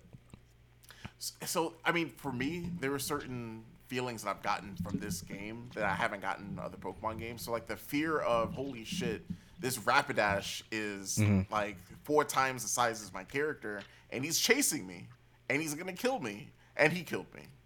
Like that like span like just throughout the whole game of like going after like the alpha Pokemon and everything. Like it's something that like it was a good shakeup. It was engaging. Yeah. Yeah. So I'm all for keeping this over Violet and Scarlet. Like I'd say let's. We could just keep it for now. No, We can I'm keep it for willing now to too. cut both. We could keep both for now and then cut one later, or cut both later. That's fine too. It's on me. Yeah, it is. All right, Gotham Knights. Let's just take this thing out. Once again, and this is coming from someone that like really enjoyed the Arkham games. Like standing from where I'm sitting, like I have the collector's edition for Arkham City, Arkham Asylum. Arkham Knight got canceled. Like I was pissed about that one, but like I'm a huge fan of this of just like these Batman, these Warner Brother games. This felt so much of like a cash grab, like the whole live service. Hey, let's just make a live service game like that. Like developers, like actually no, fuck that. Publishers, no one wants to play that. Like we're tired of it. Like this. I think live service games, if not done right, if it's like a soulless cash grab, we're seeing it now. We're seeing all these games being shut down. There it is. So this is something that can stay in 2022. I'm surprised it just made the list. I want to hear why you put it on here. Who, me? wasn't me. Someone did, not me. Yeah, it wasn't me. It was I. I'll take blame. Yeah, I mean, and I'm not even being facetious. Like, I genuinely want to hear like the time that you had with it. Okay, so yeah, but Gotham Knights was something that I went into the game unsure of what I was gonna get, and like I sit here and I say that there are a lot of fun ideas here, but the execution it doesn't feel like it knows what it wants to be, which is kind of fitting for the story of having to follow in the Batman's footsteps. It like the narrative plays, but it's like, why am I level gated? Why is there a gear system? Why does my bat cycle feel slower than gliding? Like it took all the fun out of being Batman. And I don't understand how we got here. But I just had to shout it out for trying to live up to the Arkham series because that's hard. And I get it. But yeah, we can do better. Yeah. We can cut that one. Okay. All right. So for me, I'm gonna go with Tunic. This is the game I think I feel the worst about cutting because I think if I had played like I think if I'd finished this game or played just more of it in general, I would be fighting like hell to keep it. It's fantastic. I'm with you. Really? I'm with you Okay. with this because Tunic was a game that I sometimes I hate when games sort of throw you in there and not explain anything, but I feel like that added to the charm of it. Yes, 100%. I didn't actually know that you played this, Chris. See, I'm glad I put it on here now. Like there's something so engaging about like the way that this game deploys like player agency, like how it tells the player what to do without telling them what to do. Using the concept of the manual in the game with a language that is indecipherable, and you just have to use context clues to just try shit out. Like that's what people did back, in the NES days. In before, with this game has always been likened to Legend of Zelda. And it is somewhat like that, but I don't want to make the comparison too hard because I do think it like has its own identity beyond that. But yeah, I think that this thing is so intelligent. Like it's definitely one of the smartest games I have ever played. Period. And one that I think is bound to frustrate a lot of players who don't have the patience to kind of deal with that. And I get it because a lot of games just aren't structured in that way. But for me, like in a number of other people out there, like that is kind of the rewarding part of it. Like I love just pressing shit and just seeing if things are going to work. And Tunic just makes that very, very rewarding and wrapped up in an art style that I just never got tired of. Chris, do you have anything else that you wanted to add to this? I'm in the same boat that you're in, where like I really wish I took more time playing this game, because I enjoyed my time. Like it gives you like that Legend of Zelda like what was it like not was Link's Awakening, like that top down feeling. That's tough. Yeah, I hate it. I hate cutting this, but like I just didn't play enough of it to like confidently defend it like I should. So you really have 10 other games you'd rather put ahead of that? If I had finished it, yeah, probably. Yeah. But as of now, where I ended, it's like I can't in good conscience. But it fucking hurts. Like I think this is gonna be the cut that hurts me the deepest out of everything. Yeah. But I think it has to be done. All right. Let's see. James, back up to you. What you got? Let's do. Nobody Saves the World. Oh wait, we're cutting this, or are we talking about it? Let's talk about it. Let's talk about it. Let's just talk about Let's see if we it. can save the game. Okay. So, wait. So, let me ask: did anyone else play this game? Yes. Okay, so James, this is just me and you. Okay, cool. So what? So this game came out like really early last year, and it really surprised me. It came out of nowhere. It's an action, well, I guess like an adventure game, where you're playing as a character who, like throughout like adventuring, like while you're like leveling up like different characters, you could then morph and transform into other characters, which all these characters have like different abilities that they could use in world, but then you could then take some of those abilities and map it so that other characters could use it. So like as you master a character class, you can take certain abilities with you. So the game gets really deep, and I really enjoyed my time with this game. I did too. I just wanted to see what anybody else had to say about it. Yeah, this was like super early, maybe like January, I think. But just a really fun, inventive, kind of has that top-down Zelda, scratches that itch you were looking forward to. Where like you come to a certain location, you're like, yo, I can't quite do this yet. If I come back with a different ability, or maybe even different characters talk to you different kind of ways depending on like what form you're in. Super fun, really inventive. I think it's just like one of the greatest surprises of this year. Yeah, like this is staying on the list. Okay, for sure. Cool.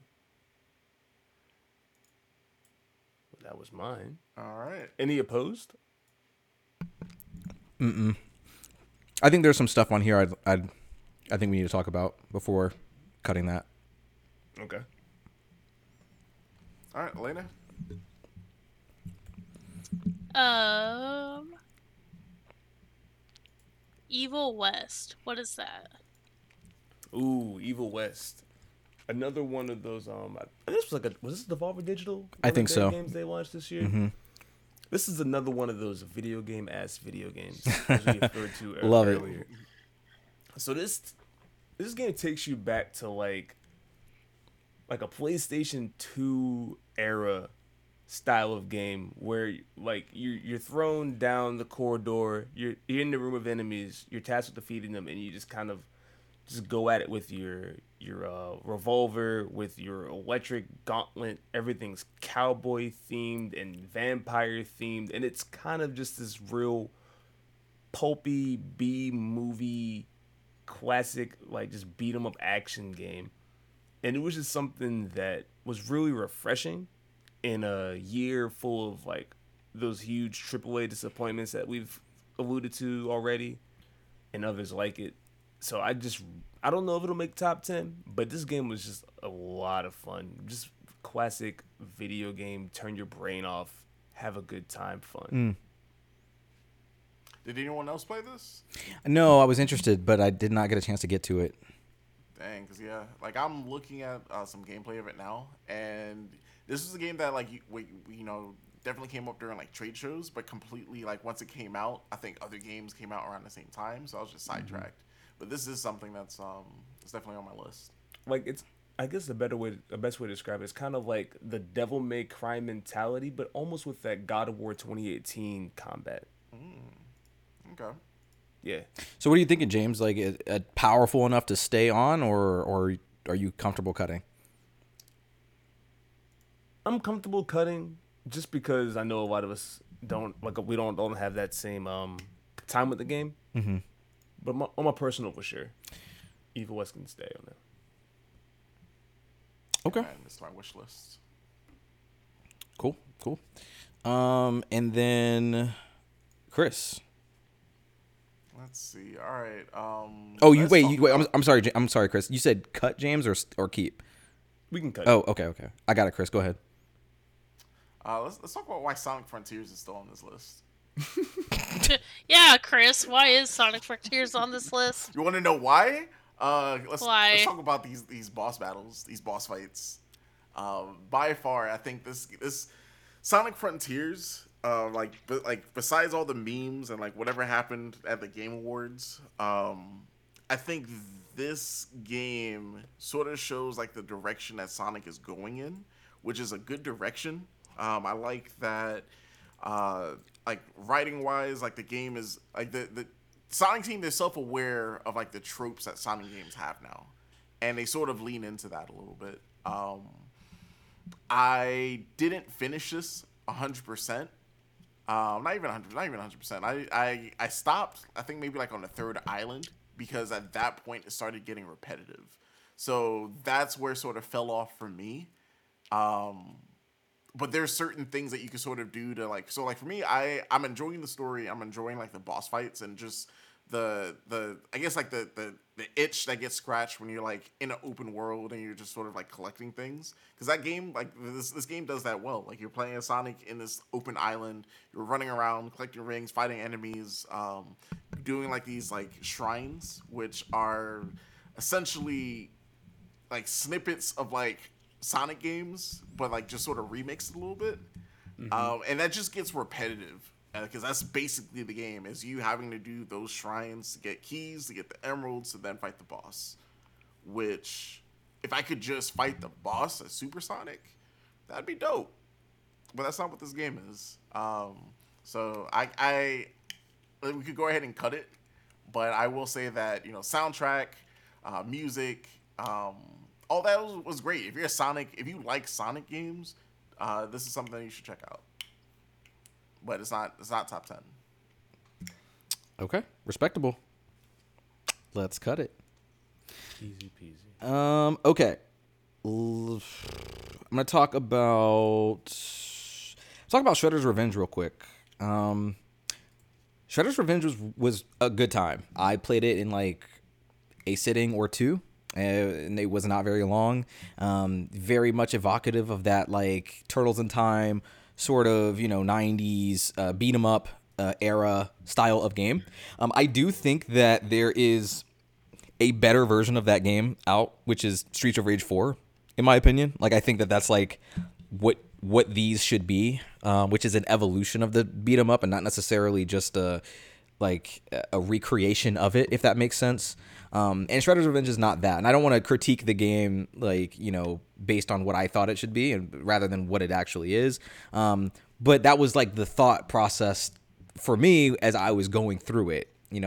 Great time. You can have like 6 players on the screen. That looks fucked, but like it was a good time. I had fun playing it, and there's also a Raekwon and Ghostface song on there. There's Raekwon and someone else. It's definitely some Wu members a part of the soundtrack, and that's fucking dope. So, yeah. Did anyone else? Yeah, James, you played this, right? I think we talked about it on a previous episode. Yeah, I did. Okay. This is one that I threw on the Steam Deck and just kind of pop in every once in a while. Yeah. And yeah, man. But it has a few evolutions of like that classic TMNT style, Like I'll give the expanding moveset, the leveling up, that kind of thing is nice, different. It does enough to separate itself from that classic Turtles in Time. Like for me, I always go back to Chuck E. Cheese when I think of those classic games because that's what they had there. But like, I don't know, I really did enjoy this one. Another pleasant surprise for me. Did you? Sorry. Oh yeah, go ahead, Chris. I was gonna say, sorry. Are you guys leaning towards we keeping this on here? Are we talking about it? Are we cutting it? Are there things that's not gonna stand up to down the road? I am personally fine with cutting it, but yeah, I mean, what do you think, James? Let me look at my list real quick. I want you to stay.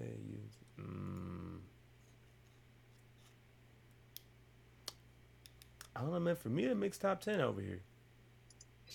Out of what I'm seeing left, it makes top 10 for me. Okay, we could keep it for now. All right, so let's do a last round of cuts, and then we can just go for a free for all because our list is getting shorter here. And I think we could just hit the ones that we didn't get to in the round robin. So, James, what you got for our last round here?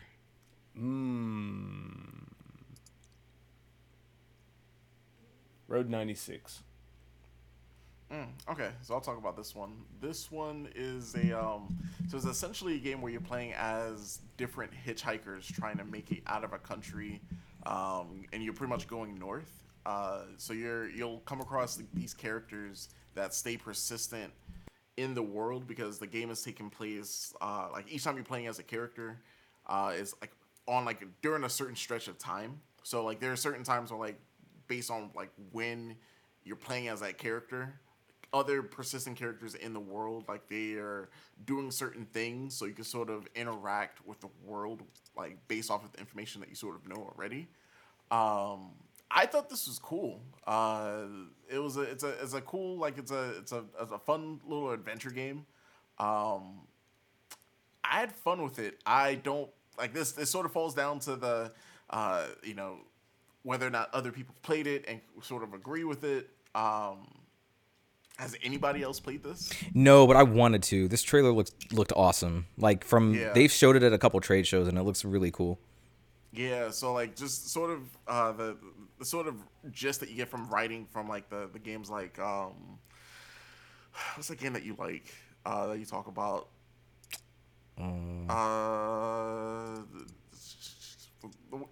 The one where it's like they each character has like superpowers or whatever. Not superpowers. They have like not Tell Me Why. The people that made Tell Me Why. Oh, Life is Strange? Life is Strange. It sort of reminds me of that a little bit. Oh, okay. Mm-hmm. Yeah. Yeah, that sounds sick. I mean, what do you think? Where are you keeping that? Yeah. We're cutting it. Oh, okay. Sure. Yeah, it sounds dope though. Like I'm glad that it made the lists because it's back on my radar now. I want to check this out at some point. Game Pass, my friend. Game Pass. Ooh, thank you. All right, Elena.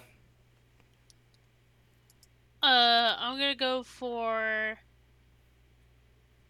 Oh, there's a couple I would go for, but let's go for Sifu. It's a good choice. That is a good choice. I have not played it, but I think all three of us did. I know you have. Yeah. Who wants to Wait, start? that's a good choice to eliminate. Well, just a good. I mean, I think it's a good discussion at this stage when we're getting down to like the last 20 or so. Okay, so Chris, this is the game I was referring to when you said Midnight Fight Express. Oh, okay. Okay. That just a different perspective, but man, Sifu came out of nowhere for me this year too.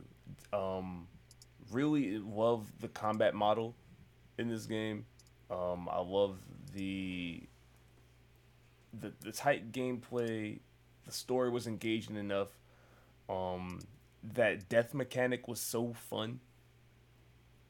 Like it was maybe like 3 or 4 runs in, and it finally started to click, and then it was like, oh yeah, I need to like master this as much as I can anyway. So it was just a really addictive loop, and I think that I don't know, they did something really dope with that game. Yeah, for me, I agree. I don't even disagree with anything you said. I think all of that is true. Or at least it was for me. I think where I started kind of hopping off was around that museum level, which is I think halfway through the game. Oh, what? And like I liked it. I liked that level, and I loved the gameplay up to that point. I mean, this seems like a game that should just be an automatic win for me, and it was for I don't know, the 10 or 15 hours I spent on it, or however much. But I think the progression kind of stopped me from like wanted to actually complete the game. Like I still have it downloaded on my console, and which is an indicator that like something in me wants to go back and see that through to its end, maybe on like the easier difficulty. But I don't even know if it's difficulty that was like killing it for me. I think it was the repetitive nature of like of being at, because I died at when I was, I'm sorry, I completed the previous level at a like middle to late age. So really what that meant is, if you're not familiar, like if you complete a level, you have to leave that level at the age that you are, because every time you die, there's a multiplier that increases, and you age like in real time basically. And once you get to, what is it, like 80 or something, then I think 80 is the max. Yeah, like you're dead and not coming back. So I finished that second level, I think, with the club, I guess, at, I don't know, 50 something, like mid 50s, and it just made the museum so much more stressful because I had so much less wiggle room to complete that level with, and I didn't find that aspect of it great. For me to go back through the club level, something I already like had sort of fumbled my way through, and got down at least like, you know, to that part, and I was like, man, there's no way in hell I'm gonna be able to do it like at a quicker or more efficient clip. And it was like I didn't really want to go back and do that level just to do the museum stuff. And I think that's where I started kind of, I was like, I don't know. I like everything about it. I like the aesthetic. I like that it cribs from a lot of the action movies that I really enjoy, like Old Boy. Even there's some The Raid in there. There's a lot of classic action cinema, like the people who clearly know their shit. And it feels visceral. It feels very like people getting hit feels like people getting hit. And it's there's not a lot of games that do melee combat like that. So I do have to commend it for that. But yeah, there was just something about it. It just didn't get that momentum going for me. I guess maybe it's like the roguelike element maybe also was a little harsh, but I don't know. That's really interesting. Like, I feel like we have very just divergent paths at that same kind of juncture, because I know exactly what part you're talking about. But it was, for me, it was like okay, then maybe I can like perfect this club level. And so I won't have to worry about by the time I get to the the museum. But I know when you get to that little secret dojo at the end there, and it like really turns on difficulty, I know exactly what part you're talking about. But man, that was part of like where the skill really began to like hone in for me. Yeah, no, totally. And there's a moment in that first level too where I discovered it was like, oh, okay, they want you to go and really they don't want you to just like zoom through the levels as quickly as you can. They want you to also like explore, because then you unlock shortcuts that get you to the boss fights quicker, so that you can, like, it's very much and I wasn't anticipating that it would be this before I played it, but it's very much a perfectionist game. Like, it wants you to do exactly what you just said, which is play through a run as cleanly and as perfect as possible, or else you don't progress. And there's a game that we haven't talked about yet on this list that has like the opposite philosophy on that, and I enjoyed it, I think, because of it. I mean, fuck it, it's Neon White. Like, that's basically the opposite philosophy that game takes, where like you can be as sloppy or as perfect on a level as you can, just get to the end. And I spent countless times trying to like beat scores, but I was never impeded by my progress. And maybe that was what was good. I mean, I'm glad we're having this conversation, because I don't think I've ever like talked that out. So as to like why I felt that way. I'm fine. Ultimately, I'm fine with this game staying for right now. I don't feel the desire to cut it right this second. And it sounds like it's pretty, like, you're pretty passionate about it, James. So I feel like it should stay for right now. Okay. Is it Elena? It's next? that was Elena, so it's yours. Oh, okay. So I got one to cut because I think I'm the only one that's played it. Anyone played Metal Hellsinger? I did play Metal Hellsinger, yes. Just play that it is too. Yes. Okay. So how do y'all feel about that? I think it's very good. I really like that game a lot. Okay, I do too. So, so we're in a good place here. Okay. Yeah. So I don't know what it is about like these rhythm, like these hybrid rhythm games that are coming out, but so far they've all been bangers. Yeah. So this one came out 2022. This year we had Hi-Fi Rush, but and there's like a couple of other like rhythm hybrid games that are like coming out or have been out. And this one is one of the ones that do it really well. So this sort of also has like that PS2 era feel to it, where it's like you have your missions and you have your levels, and it's linear. It's just straight through it, and you're essentially I feel like the more you play this game, the more you sort of get down to like just the rhythm of the game. Like just the more it opens up, the more fun that you have, the more you could do with like different weapons, and it's fun. Like I had a blast playing this game. Yeah, it's fucking awesome. I mean, this game is. I just went to a progressive rock show the other day, and it honestly just made me want to boot this game up. And like it's metal as fuck, and I mean that like literally and figuratively too. The soundtrack is immaculate. I love the concept of the lyrics kicking in at like your max combo meter. Like that's such a sick mechanic. And the fact that like everything is so smooth as well. Like it's very Doom-esque in the way that the enemies kind of operate, and the game's tone is. It's not like taking itself overly seriously. It's kind of tongue in cheek a little bit, and just damn satisfying to play. And you get multiple styles of combat too. You get your ranged attack, your sword, and then your shotgun. It all feels cohesive in a way that I feel like is really hard to get in a game like this. Yeah, and like I feel like it's also like once you really get accustomed to it, like you shouldn't feel afraid of like just sticking with one weapon. I feel like eventually like you feel like you'll do better like swapping weapons.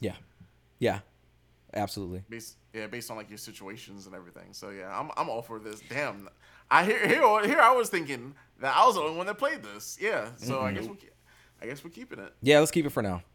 Okay. Okay, so for me, I'm gonna do Rollerdrome. Rollerdrome is super, super cool. It has a compelling art style. It's by Roll17. I don't know if that's them. It might be them. I think it's them. Okay. They made this game that's like it's Jet Set Radio-ish. It's as far as like the idea of skates and cell shading and things like that, but it is an arena game.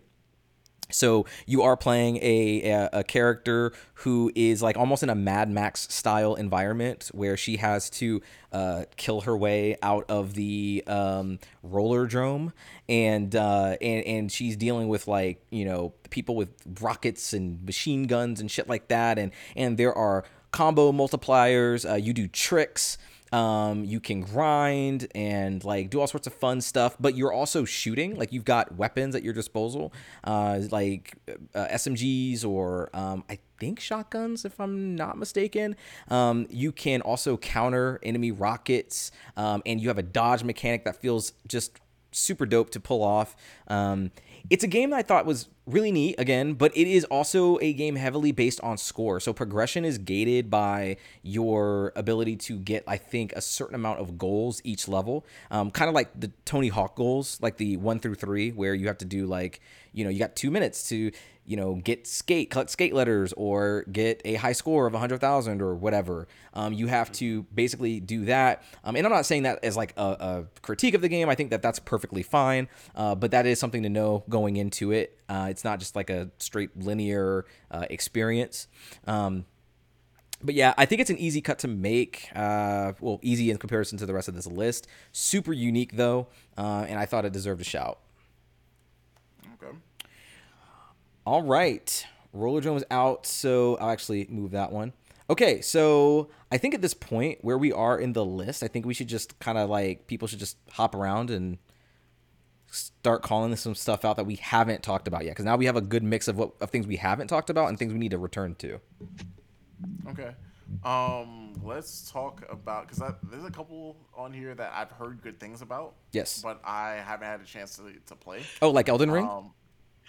No. Yeah, that's true. I played Elden Ring. I'm being Did you? sarcastic. I'm sorry. What? Let's talk about Cult of the Lamb. Okay, Who's played that?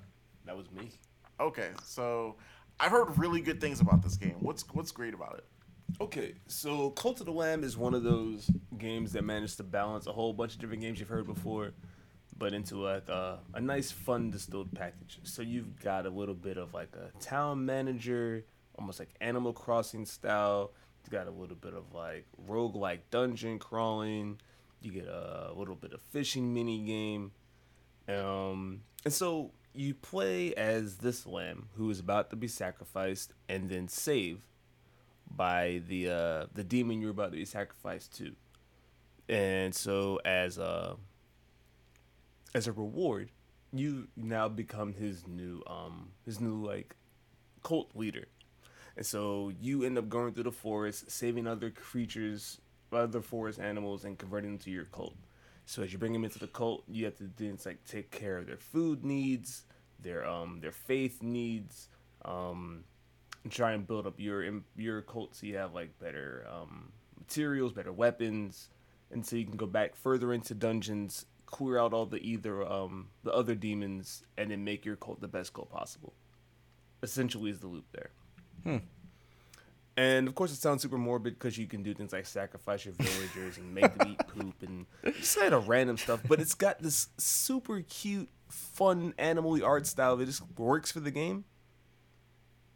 And it sounds terrible, but it's a lot of fun. It's a really good time. Combat is pretty simple. It's snappy.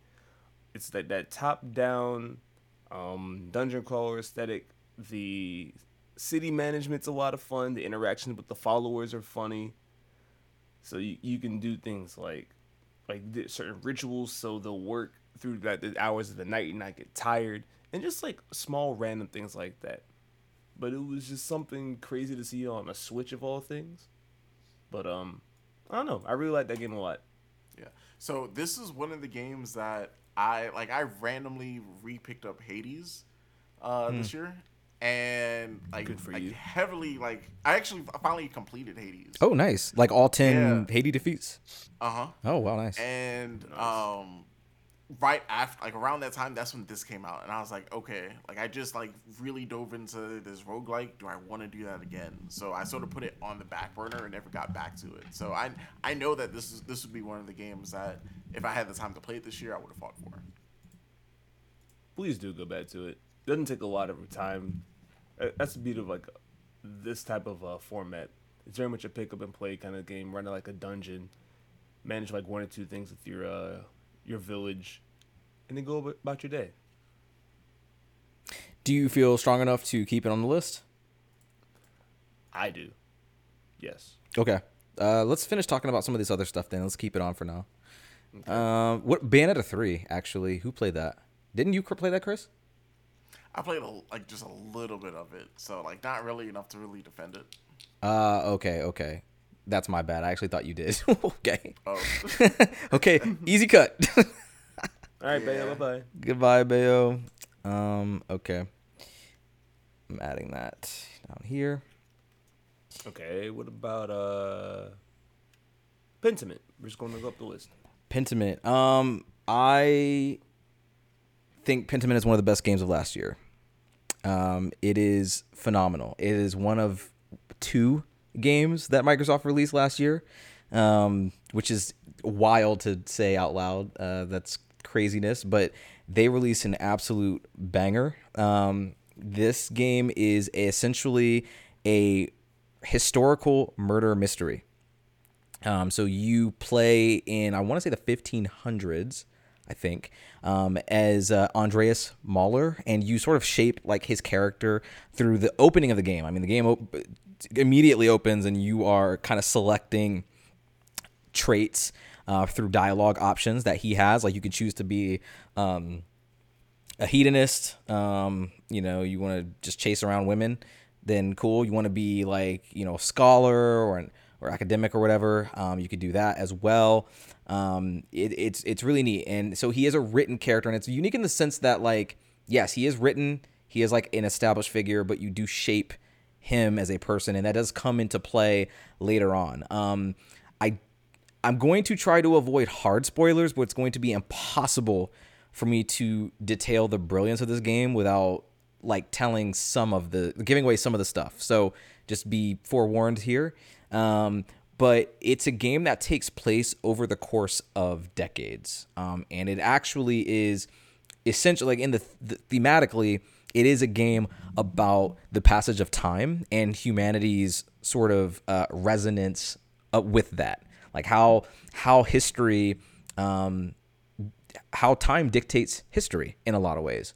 And so the game actually begins with you ending up in this small town with an abbey, which is like where the not monks, but like their priests, people of the cloth, essentially of Catholicism, I think. And then there are also nuns there that you interact with, and they all are kind of beholden to. I'm sorry, there's a town there that is beholden to this abbey, which provides the resources monetarily to the town. So it's almost like it feels a little like a parasitic relationship in some way, and there are people in the town who aren't as cool with the abbey being there. I mean, they're religious, so they value them, but they don't love everything about the abbey, and they don't love everybody there. Then there's a duke who visits, and he is in town to check on the progress of a manuscript he's ordered. And you as the character are actually studying at the abbey at the time. I know I mentioned that he's visiting. He is, but he's actually working at the abbey. And there's a manuscript that the duke orders, and he's there. You kind of talk with the duke a little bit about it, and the next day comes and he's murdered. And the thing is, you don't know why, you just know what's happened, and you as the player have to basically Ace Attorney your way through it, except the difference is with Ace Attorney, it's a very linear progression and experience, that very narrative driven in the sense that like the culprit is set, the evidence is set, and that's that. But Pentiment takes place over the course of multiple cycles in a day.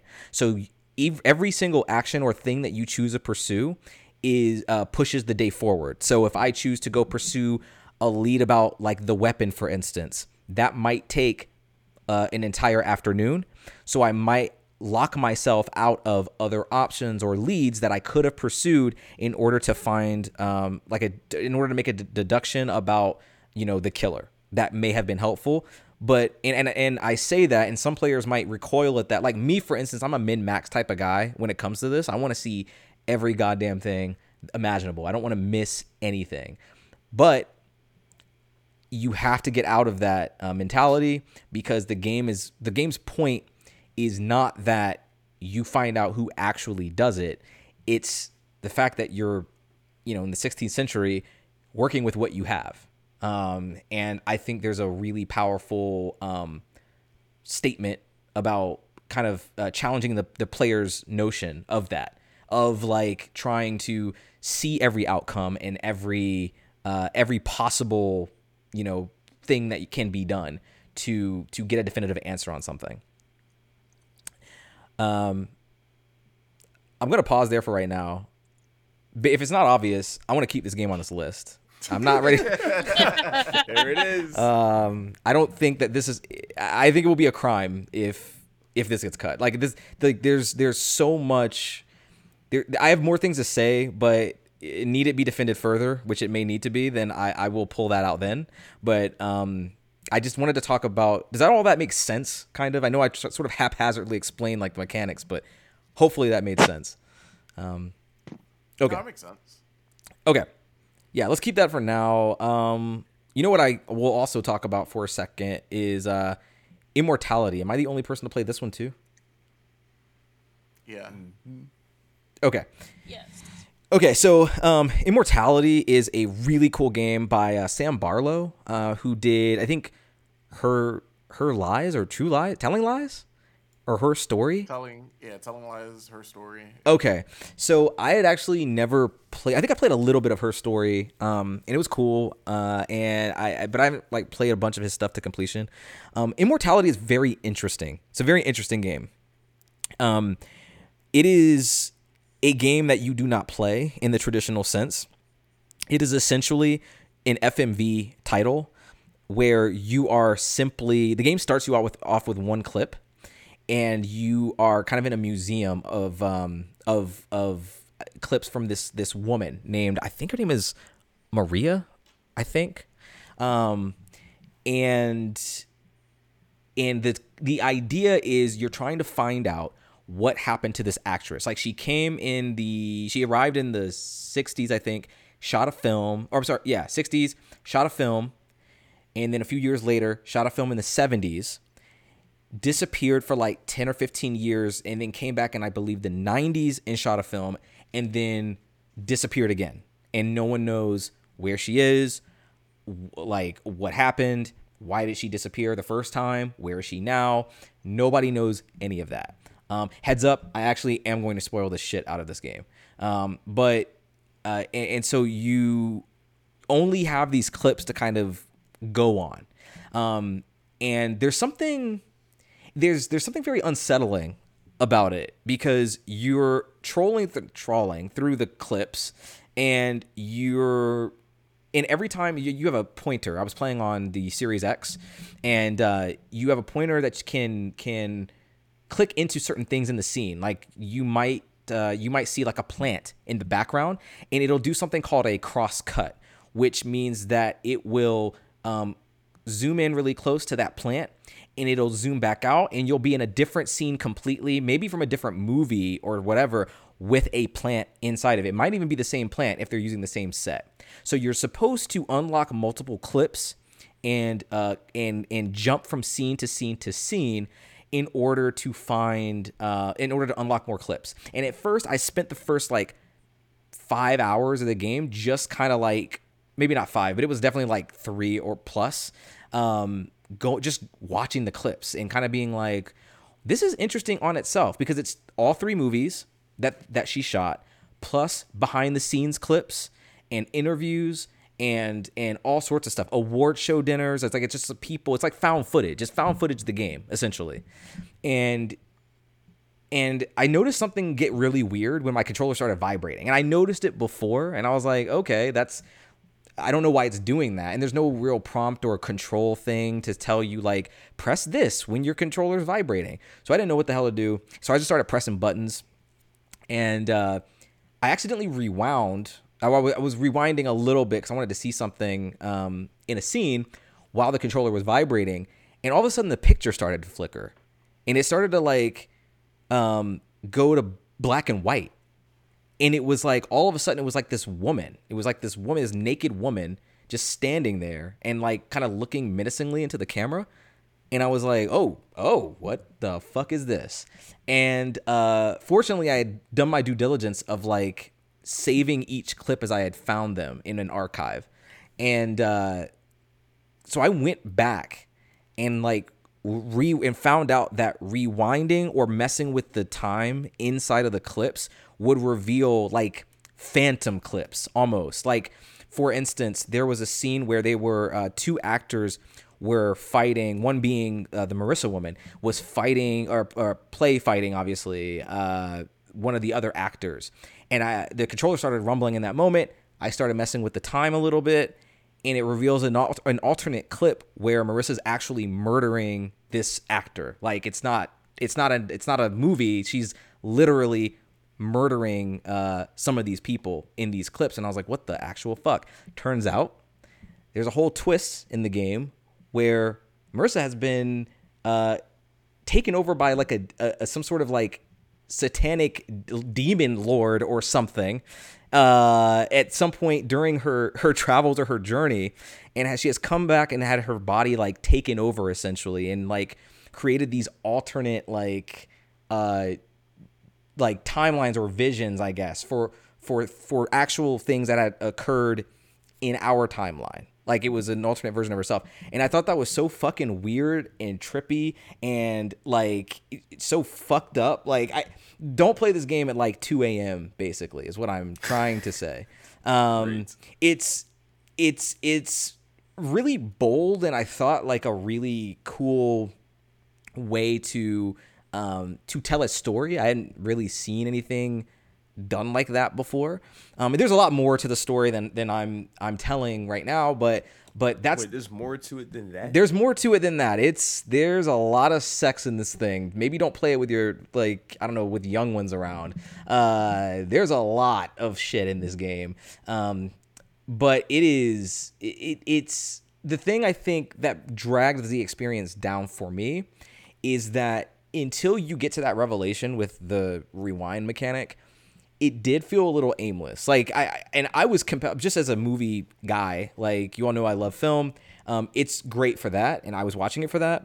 But if you don't give a single shit about anything regarding that, you might find yourself pretty bored in the first, few hours and just going like, what am I actually doing? And you're not, yeah, go ahead, Chris. So that was my first like half hour with this game. Yeah. I didn't know you played it. Well, yeah, like half an hour of it. Yeah. I don't know. It was pretty aimless for me. Yeah, and I totally get it. I felt like I was just watching video clips. Yeah. And I was like, if I'm gonna do this, I could just be on YouTube or TikTok. Yeah, and I think the thing that differentiates it from a YouTube or TikTok is the alternate clips and the feeling of discovery that you are, playing some, archivist who's discovering a story in real time and piecing it together entirely on your own.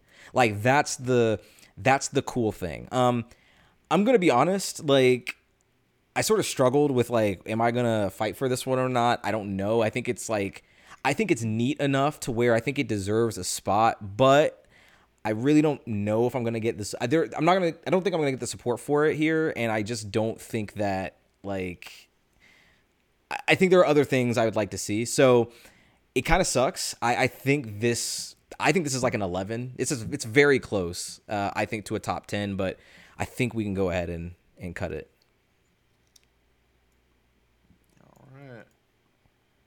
Which I think this game, it won a good amount of awards, or at least it got nominated a lot. As it should. I think the main actress in it is fantastic. I mean, she's essentially playing dual roles.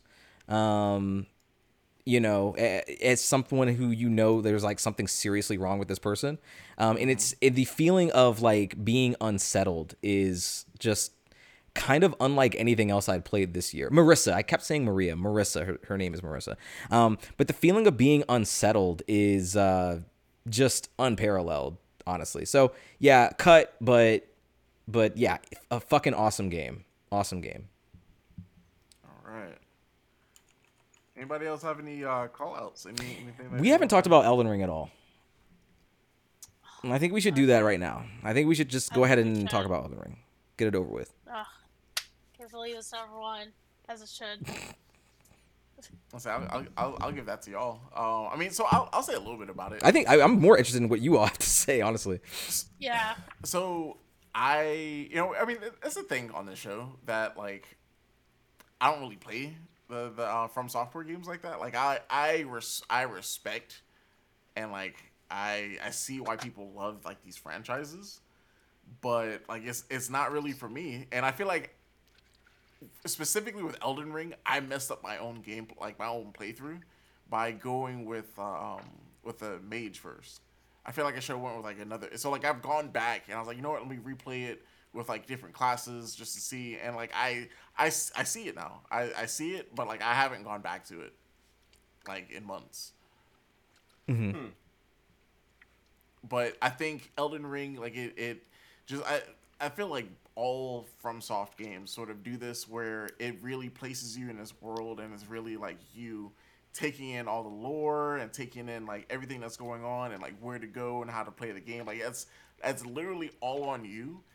And Elden Ring, at least for the first part of 2022, that's all people are really talking about. And we're seeing a lot of games sort of imitate this formula of, hey, let's place you in this open world, give you an overarching idea of what you need to do, but it's up to you to really get there. And I think that's cool. I didn't give this game enough time. Mm. What about you guys? I think James. I think you've played it the most. I suppose so. Yeah. So I am also not really a huge FromSoft fan. But I gotta give credit to Elden Ring where it is due. I found myself in the rabbit hole. Spent plenty of days looking at different builds to try out. I went with Mage myself the first time, and I had the time of my life. Being able to like the casting from the horse, just the mobility the horse offers you, the freedom, and just kind of going wherever you want to. I didn't feel like I ran into anything that was like oppressively difficult, at least starting out. And I think that was super important to getting me into Elden Ring. Because I know a lot of people hear like the Dark Souls formula and they think, oh, it's super difficult, super intimidating. It's not. It's just understanding the limitations of your character. And it's more so comical too. Like Yeah. The difficulty that people talk about with FromSoft games, when you really step back and you really look at it, a lot of it's really comical. Yeah. No, it is. It is. I completely agree with both of those statements. So I mean, so Elena, before we jump in, I mean, I think this game is staying, right? Like, I mean, I think that's kind of I think this game is gonna stay. So maybe We're not cutting this. I don't think we're cutting it. I think No, at least not yet. it's not like we're on our second and third playthrough of it. No. No, not at all. Not at all. Fine. So I think that maybe we save our arguments for the actual order list. I mean, not to make presumptions, Yes. but I'm going to assume it's gonna get into the top 10. It's top 5. So- What do you mean top 10? Top Hey, 5. I'm trying to be charitable. Trying to be charitable. Okay. Cult of the All right, let's. While we're talking about the big game, oh, go ahead, Elena. I was just gonna say, I'll say my one thing on it before we make our argument about it in the top 10 list. But like, Elden Ring was such a cultural thing that happened in March, right? Or was it February? I think it was February. Okay, that it became like one of the lines in Elden Ring became a meme for like at least a few months. Like, no maidens and no bitches. Like, that was a meme for a good while. Like, it just transcended from game to like mainstream stuff. That's how big it was. Yeah, and it was big. I will have to agree. Yeah, it is big, but I will I will say that, it's our list, right? So like the outside influence can't really play a factor. It's like about how we felt about the game. You're not wrong though. It was huge. But we have to debate them on our own merits here. True. So while we're talking about big games, let's tackle God of War. We haven't talked about that at all, or barely. I'm still like halfway through it. I have not touched it back since, and I don't know why. That's interesting. Okay. You said you don't know why. Okay, I would like to actually talk through that. I think it might be. So, like, personal reasons, I've been going through, like, anxiety and taking medication for it and just trying to regulate myself again. Mm-hmm. So, I don't know. I just haven't gotten the desire or the need to go back to it, but I probably should. I know for a fact I should, but even some of my students have been bugging me to complete God of War. Yeah. I guess I'll start here. Like, I enjoyed my time with God of War. I do think it was more of the same, and I don't think that's bad. I think in the opposite way that I felt about Horizon Forbidden West, where it was like a little too much, I do think that Ragnarok kind of gets to the edge of that in some ways. Like, for instance, when you get to the crater and it's just like, holy shit, there is another game inside of this video game. I actually liked a lot of it, and I don't truly have much criticism for it. I will say that I was a little disappointed with kind of the climax, the climactic battle that you have toward the end of that game. But I don't think it was a game killer at all. And I do, even though I didn't, going back to our Horizon conversation about loot, I did not give a single shit about loot, but God of War did not make me care about that. And I felt like I could accomplish everything I wanted in that game without 100%ing it and still feel like I got time out of it. When I think about Ragnarok, I think of the strong performances like from Christopher Judge and pretty much the rest of the cast. Honestly, I mean, they're Ryan Hurst, by the way. Thor. This is like the Thor. Like, to me, like the Thor in this game is so good, and it probably has the best opening to any of these God of War. I know a lot of people like. Oh yeah. I think a lot of people liked Baldur from 2018, like that whole opening. I think this one just trumps it completely. I was like hooked from that moment. I was like, okay, they're already starting, like, all guns blazing. It's great. Swinging. Yes. I got hooked from the first fake death screen. Yes. That shit, I was like, oh my god. Yeah, no, that was awesome. And so I do think that there's definitely some more high moments throughout. I think that is the absolute fucking peak, though. So if you're looking for more spectacle, I think people were from Ragnarok. Like, a lot of people were saying, like, I want more of that. It's not really going to be that. And you're going to get a few more realms here.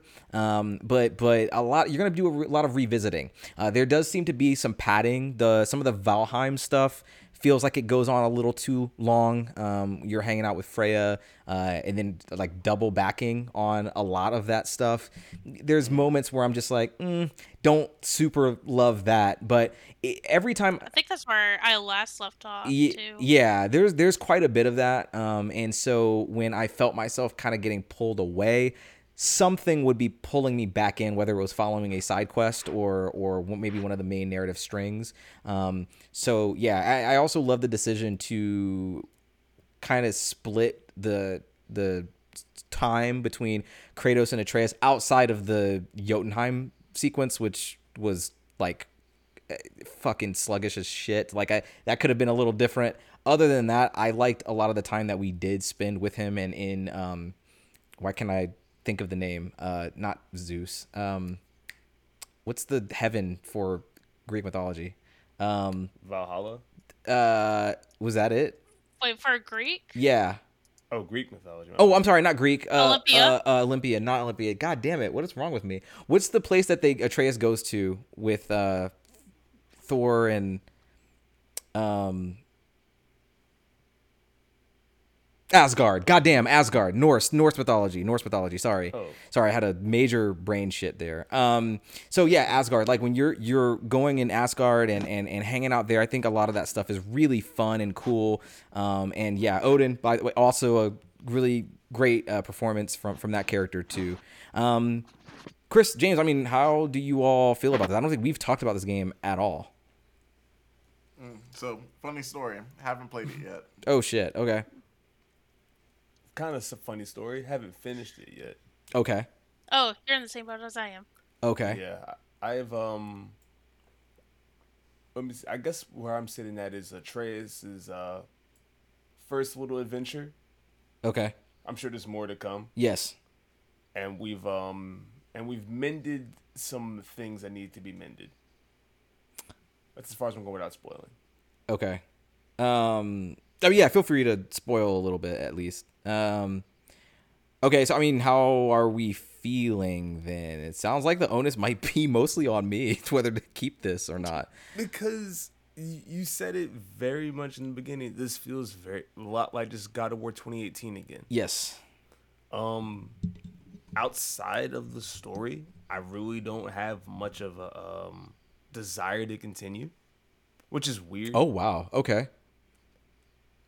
Okay. Not to say that it's bad, but it feels very much like I've done before. And maybe there's some things I can change in accessibility, like I can do the puzzle timers.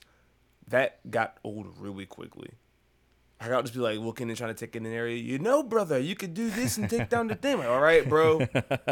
Can I game, please? Yeah. Like your time will come. Yeah. Let me get to. I never get tired of his voice. I will listen to him every second. But don't spoil the game for me while I'm in the middle of figuring it out. Like, don't. Yeah, don't I get you. undercut yourselves. It is very frequent. Okay, well, I'm kind of okay cutting it, to be honest. It won so many awards. That's the thing. I'm I fine don't with know it. if I can agree with that. Hold on. I'm okay I would with it. keep it. We can keep it for I now. would- We can keep it for now. Yeah. Okay. Should we talk about Neon White? Yeah, let's talk about You Neon. and me? Yeah, let's do it. You want to start? I thought we Yeah. did. Did we not? No, we didn't. Not yet. No, we just mentioned it. Okay. Have fun. That's a very fun game. It's hard. Okay, so I tried to do it on the 3D, no, not the 3DS, but the Switch handheld. I had a difficult time, but once I put it into the dock and used an actual controller, I had a better time with it. Yeah. Same here. Well, I didn't dock it, I don't think ever, but I did play it. Excuse me, almost entirely in handheld. It's a game. If you're not familiar, it is it's like a speed run type of game, platformer basically, where you're dealing with cards on the field, and the cards are weapons usually, and it could be like a shotgun or a pistol or whatever. Or if you discard that weapon and don't use it, then you can use a special ability. So I think, for instance, the pistol, if you discard it, lets you double jump. I think the shotgun lets you dash, something like that. So basically, you get like a combination of these abilities, and I think you can store up to like 3 or 4, something like that, cards, and you use them in tandem with each other to get a super fast time. So I mean, some of these levels can be completed in like 10 seconds if you know what you're doing, and they're meant to be played over and over and over again. And it's like we were talking about, James. That's why you talked about Neon White, because I was relating it to Sifu, and how with Sifu the idea is to be a perfectionist, otherwise it keeps your progress. Even though yes, there are some roguelite elements where you can keep abilities, if you get enough I think XP for them or whatever.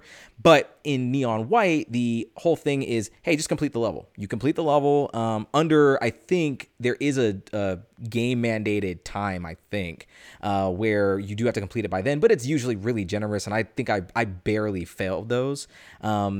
But my aspiration was to just get on like the global leaderboards and also to beat Elena. We had a friendly competition going the whole time.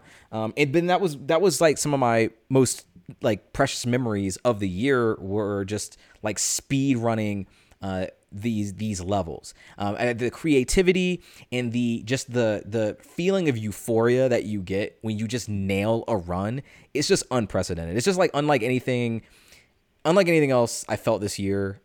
Just gameplay wise, it was spectacular. Loved it. It stays. What about the story? I wasn't really paying attention a whole The story much. is bad. The story, you should skip the story. The story, Not bad. yeah. That's what I thought, because the purple goth chick I was just like, fuck, shut No, up. yeah. And then the the yellow dude is just like, just there. Yeah, it's very like cringy anime. It's not good. It's not good. In fact, I very rarely say this too, but feel free to just skip the cutscenes. It's not worth it. Yeah, I think I started speeding past through some of them. Yeah. Anytime the cat speaks, I would speed past through. Yeah. Yeah. I think that stays. That's an easy stay. Did you do any of the characters like side missions? Like Yes, I did. Purple Bunny and Yes. Red and whatever. Yeah, because you get extra levels by doing that stuff. So yeah, I made it a point to go out of my way and do that. Okay.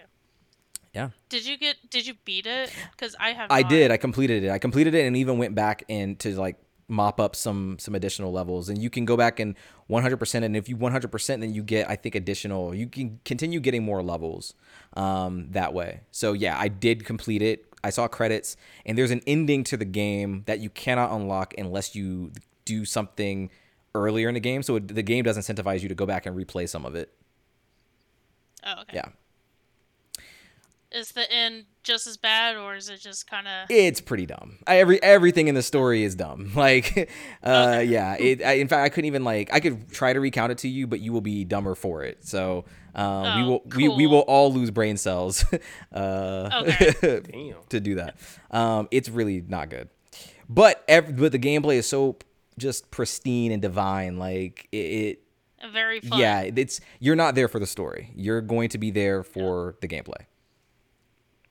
Looks like we can almost wrap up most of it. We only have a couple more to talk about. Rogue Legacy 2. Who's got that? Okay, yeah. So apparently roguelikes were just like the year for me last year. Rogue Legacy 2 is a 2D roguelike with a very fun premise that every time you die, you come back as a descendant of your previous character. Mm-hmm. And each descendant comes with their own special bit of randomized traits. So say I start out as a warrior, I can block with my shield and swing my sword, but if I die, my descendant comes back as, say, a mage who has the ability to throw range but doesn't have very good up close abilities, and they'll have some random trait like fear of spiders or monochromatic vision, and this will affect every bit of the gameplay. And it's just really cool. It was just really fun to see how far you can get inside of a certain biome in the roguelike. You would die, spend that money at your base to unlock new traits and to unlock new descendants and to upgrade your abilities. And just that loop of like making your way to the boss, realizing you're woefully undermatched, and then seeing what new abilities you pick up through chance. And so it even has a really fun variety of classes. Mm-hmm. So you of course you have the traditional mage, wizard, warrior, ranger, that sort of thing. But you can also be like a boxer or a chef or a bard or what was another just like really random class? Doesn't matter. The point is, you never know what you're gonna get, and it really incentivizes you to really explore the tree and just see how far you can take your abilities. And you can pick up different class abilities in the dungeon for exchange for different penalties. So yeah, it was just a really simple, fun game that works. It was a real good time sink. I just really enjoyed Rogue Legacy 2. Okay. You think it's staying? I don't think I have enough people to fight for it. I did not play. I've only played the first one. I'm kind of interested in this one, and judging by what you just said, I probably should check it out. I think you'd like it. Yeah, this is on my list, but I haven't played it. It's on you, James. One, You two. you let us know. 3, 4, 5. I think it can stay. Okay. I'm letting it stay. Okay. Yeah. How about Midnight Suns? Who's got that? I think I did Midnight Suns too. Yeah, that was just me. Okay, so Midnight Suns is a tactical card-based game brought to you by the creators of XCOM, who are also known for their tactical turn-based combat. In this variation of the gameplay formula, you play as the recently reawoken hunter. You have to take down your demon mother Lilith, and you've been recruited by the Midnight Suns, which is like the paranormal activity part of the Marvel universe. So you come across some less known characters like Nico Minoru from the Runaways, or Magic from the X-Men, but you also get characters like Blade and Ghost Rider and Captain America, Iron Man, Captain Marvel, Spider-Man. So a good mixture of like new and lesser known characters, of like classic and lesser known characters. And the entire gameplay loop is, instead of having your normal attacks, they're all tied to cards, which also have movement costs, energy costs, and that sort of thing. But that's literally only half of the game. The other half is kind of like this Persona style hangout in your Wait, what? Yeah. So you spend time in what they call the Abbey. It's like a open world zone area. You can do like trainings. You can go to you can send different characters out on different missions to collect items. You can collect gifts around to give to your teammates. So say like you find a book about quantum mechanics and you're like, Tony might like this, so you take it over to Iron Man. And he gives you some snarky Iron Man comment. And then your relationship meter goes up. And as you build relationships in outside of combat, it affects you in combat. So now we have a cool team up attack where he'll do like air support for me. So it kind of sounds a little bit like Fire Emblem in some ways too. Yeah, Fire Emblem Persona card-based version, kind of all in that same warehouse. And this is a Fire Access game, right? Fire Access, yes. Okay. So the writing is not the greatest.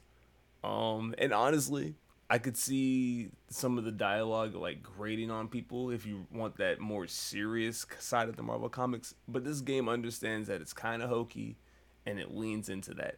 Like Blade starts a book club. just like random stuff like that. As one does, yes. Yeah, because he's trying to holler at one of the other Avengers. I'm not gonna spoil who if you're curious, but it's just like a fun like little side plots like that. Yeah. Or like Magic understanding how to deal with a team in the first place, which is very much a loner. And so you get those, like half the game is built around these interactions and building your. Not now, Siri. Thank you. Siri advocating for Midnight Suns, okay.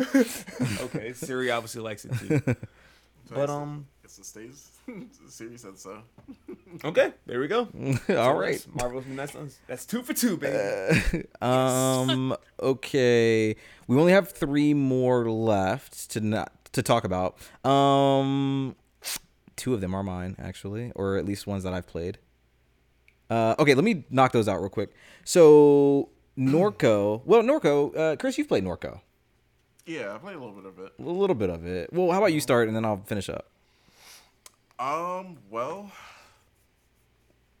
Was this that really funny game you told me to play? Yes. yeah. So Yes. yeah, like Okay. so like the writing is what like kept me playing.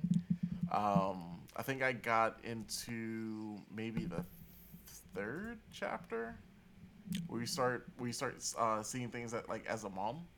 Oh, that might be Act 2, actually. Yeah. Okay, so that's about as far as I got.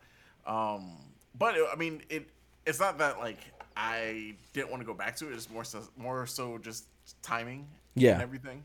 But I liked what I played. Yeah.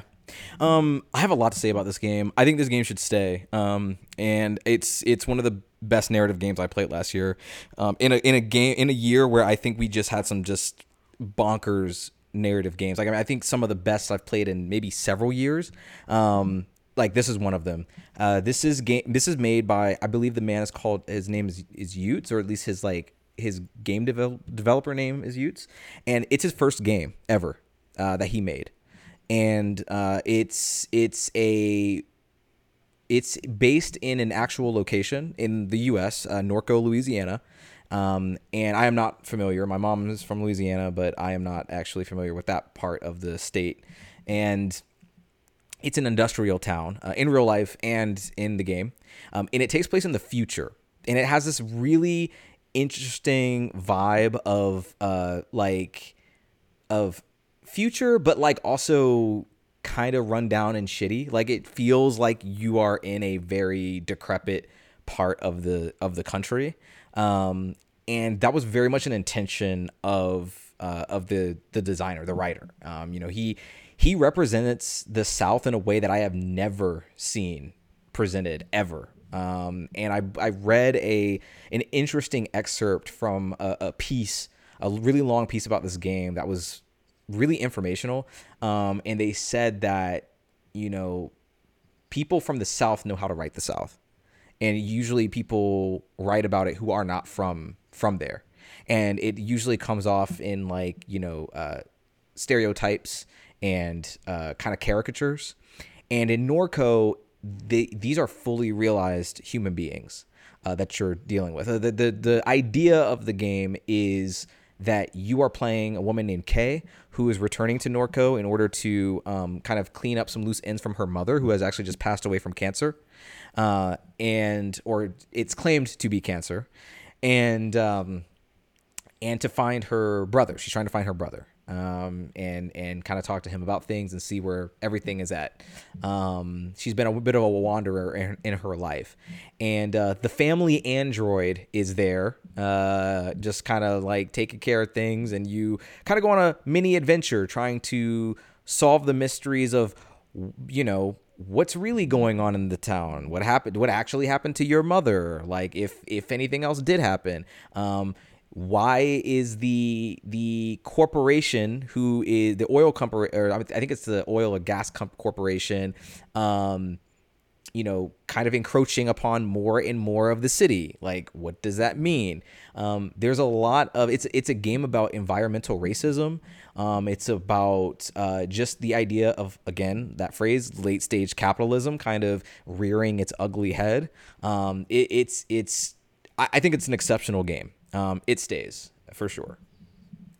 And I definitely have more specific things that I'll pull from when we have to get down to brass tacks here. Citizen Sleeper is another game that we played. Absolutely staying on the list. This is maybe the best narrative game I've played last year. Oh, I'm sorry. Let me back that up. It is the game that I had the biggest reaction to this year emotionally. This game made me nearly tear up multiple times. I don't think I have ever done that outside of maybe Outer Wilds. So that's a pretty high compliment there. This is basically an RPG game, or tabletop RPG is essentially what it's kind of played like. It takes place entirely on a 3D plane where you sort of see like kind of the places that you are. It takes place on a space station called the Eye, and you are known as a sleeper, someone whose consciousness is in like an android body, like human consciousness. You've sold your human body, and now you are basically in this android body that has escaped from captivity, or escaped from the corporation who was holding you, and you've escaped you stowed away to the space station called the Eye. And on the Eye is where it's this station where a lot of it's basically it's once again a story about how terrible capitalism is, because these corporations have essentially just drained completely dry the citizens who live there. People are scraping by barely. You see it in the illustrations for them. There's no like models or character models or anything. It's just like illustrations and in text. It is essentially a novel. Like a lot of people say, like, graphic novels or like you're reading a lot of things. You are 110% reading this shit. And when I started this game, it was like 1 o'clock in the morning, and I wasn't like 100% in the space to like consume that in the moment, but it managed to still hook me despite that, and be a hell of an experience. One of the things that you do gameplay wise, one of the few things that you do actually is at the start of every single day, your body takes like damage. Like your body cannot live without a certain serum that it needs, and you need to find as the player. So you have to go on missions and choose to take on like odd jobs to get enough serum to survive, and you have to make daily choices. So like at the start of every day, you might have like 6 die, and if you roll them, that dictates the number, the actions, or the probability that you're likely to be successful at something. So that's kind of why it's very similar to tabletop, or Dungeons and Dragons and shit, because it like dictates the whether actions are successful, right? So but the longer you go without the serum, the more your body starts shutting down, the less dice that you have. So you have to be very deliberate in the things that you do. Otherwise, your body will completely shut down, and you'll suffer gameplay consequences for that. So that's just to kind of give you an idea. This is another game, along with Norco, that I will 100% be pulling from some specific narrative sequences that I thought were extremely powerful for me. But I think this stays too. We gotta start cutting some games. We do. But I can tell you right now, it's not Citizen Sleeper, at least not right now. So Vampire Survivors is the last game that we have not talked about. All right, This is video game on crack. Like everything that people, I think everything that you could be addicted to, just without like microtransactions and without like pulling money out of your pockets, like this game has it. This is one of those games that you could pick up and play. And also, quick shout out to the person that made the game. He was like, I guess, shopping around for a developer to port it to iOS or just a mobile for him, and no one could really do it in a way that wasn't predatory. So he was like, "You know what? F it, I'll do it myself." Release the game for free, and it has ads, but it only has ads in like ways that sort of help you like either get an extra life or if you want to double like your coin count, like stuff that you can sort of get away with. So just quick shout out for releasing this game on in a way that people can just pick up and play it. Which is insane because the game's like $5 normally. Exactly. But I think, how many of us have played this? I've played it. Okay. I'm playing it right now. I think it's a solid. I think we like for sure. This is something that's gonna stay on the list, and it's up there. Yeah. Okay. Well, like you said, gotta start cutting some games, right? Well, that ain't one of them. Okay. Yeah. All right. I'm willing to cut both Pokemon games. I would love to do that. I would love to do that. But before we get there though, Chris, do we want to end the episode at least here since we're at 2:42? Yeah. And let's make just like a clean break. Okay, so yeah, we're gonna go ahead and we'll actually take a clean break here, guys.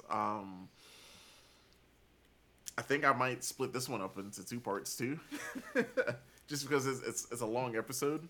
But yeah, definitely catch us on the next part where we break it down even more. We start fighting for placements for the top 10. So we first have to get to the top 10.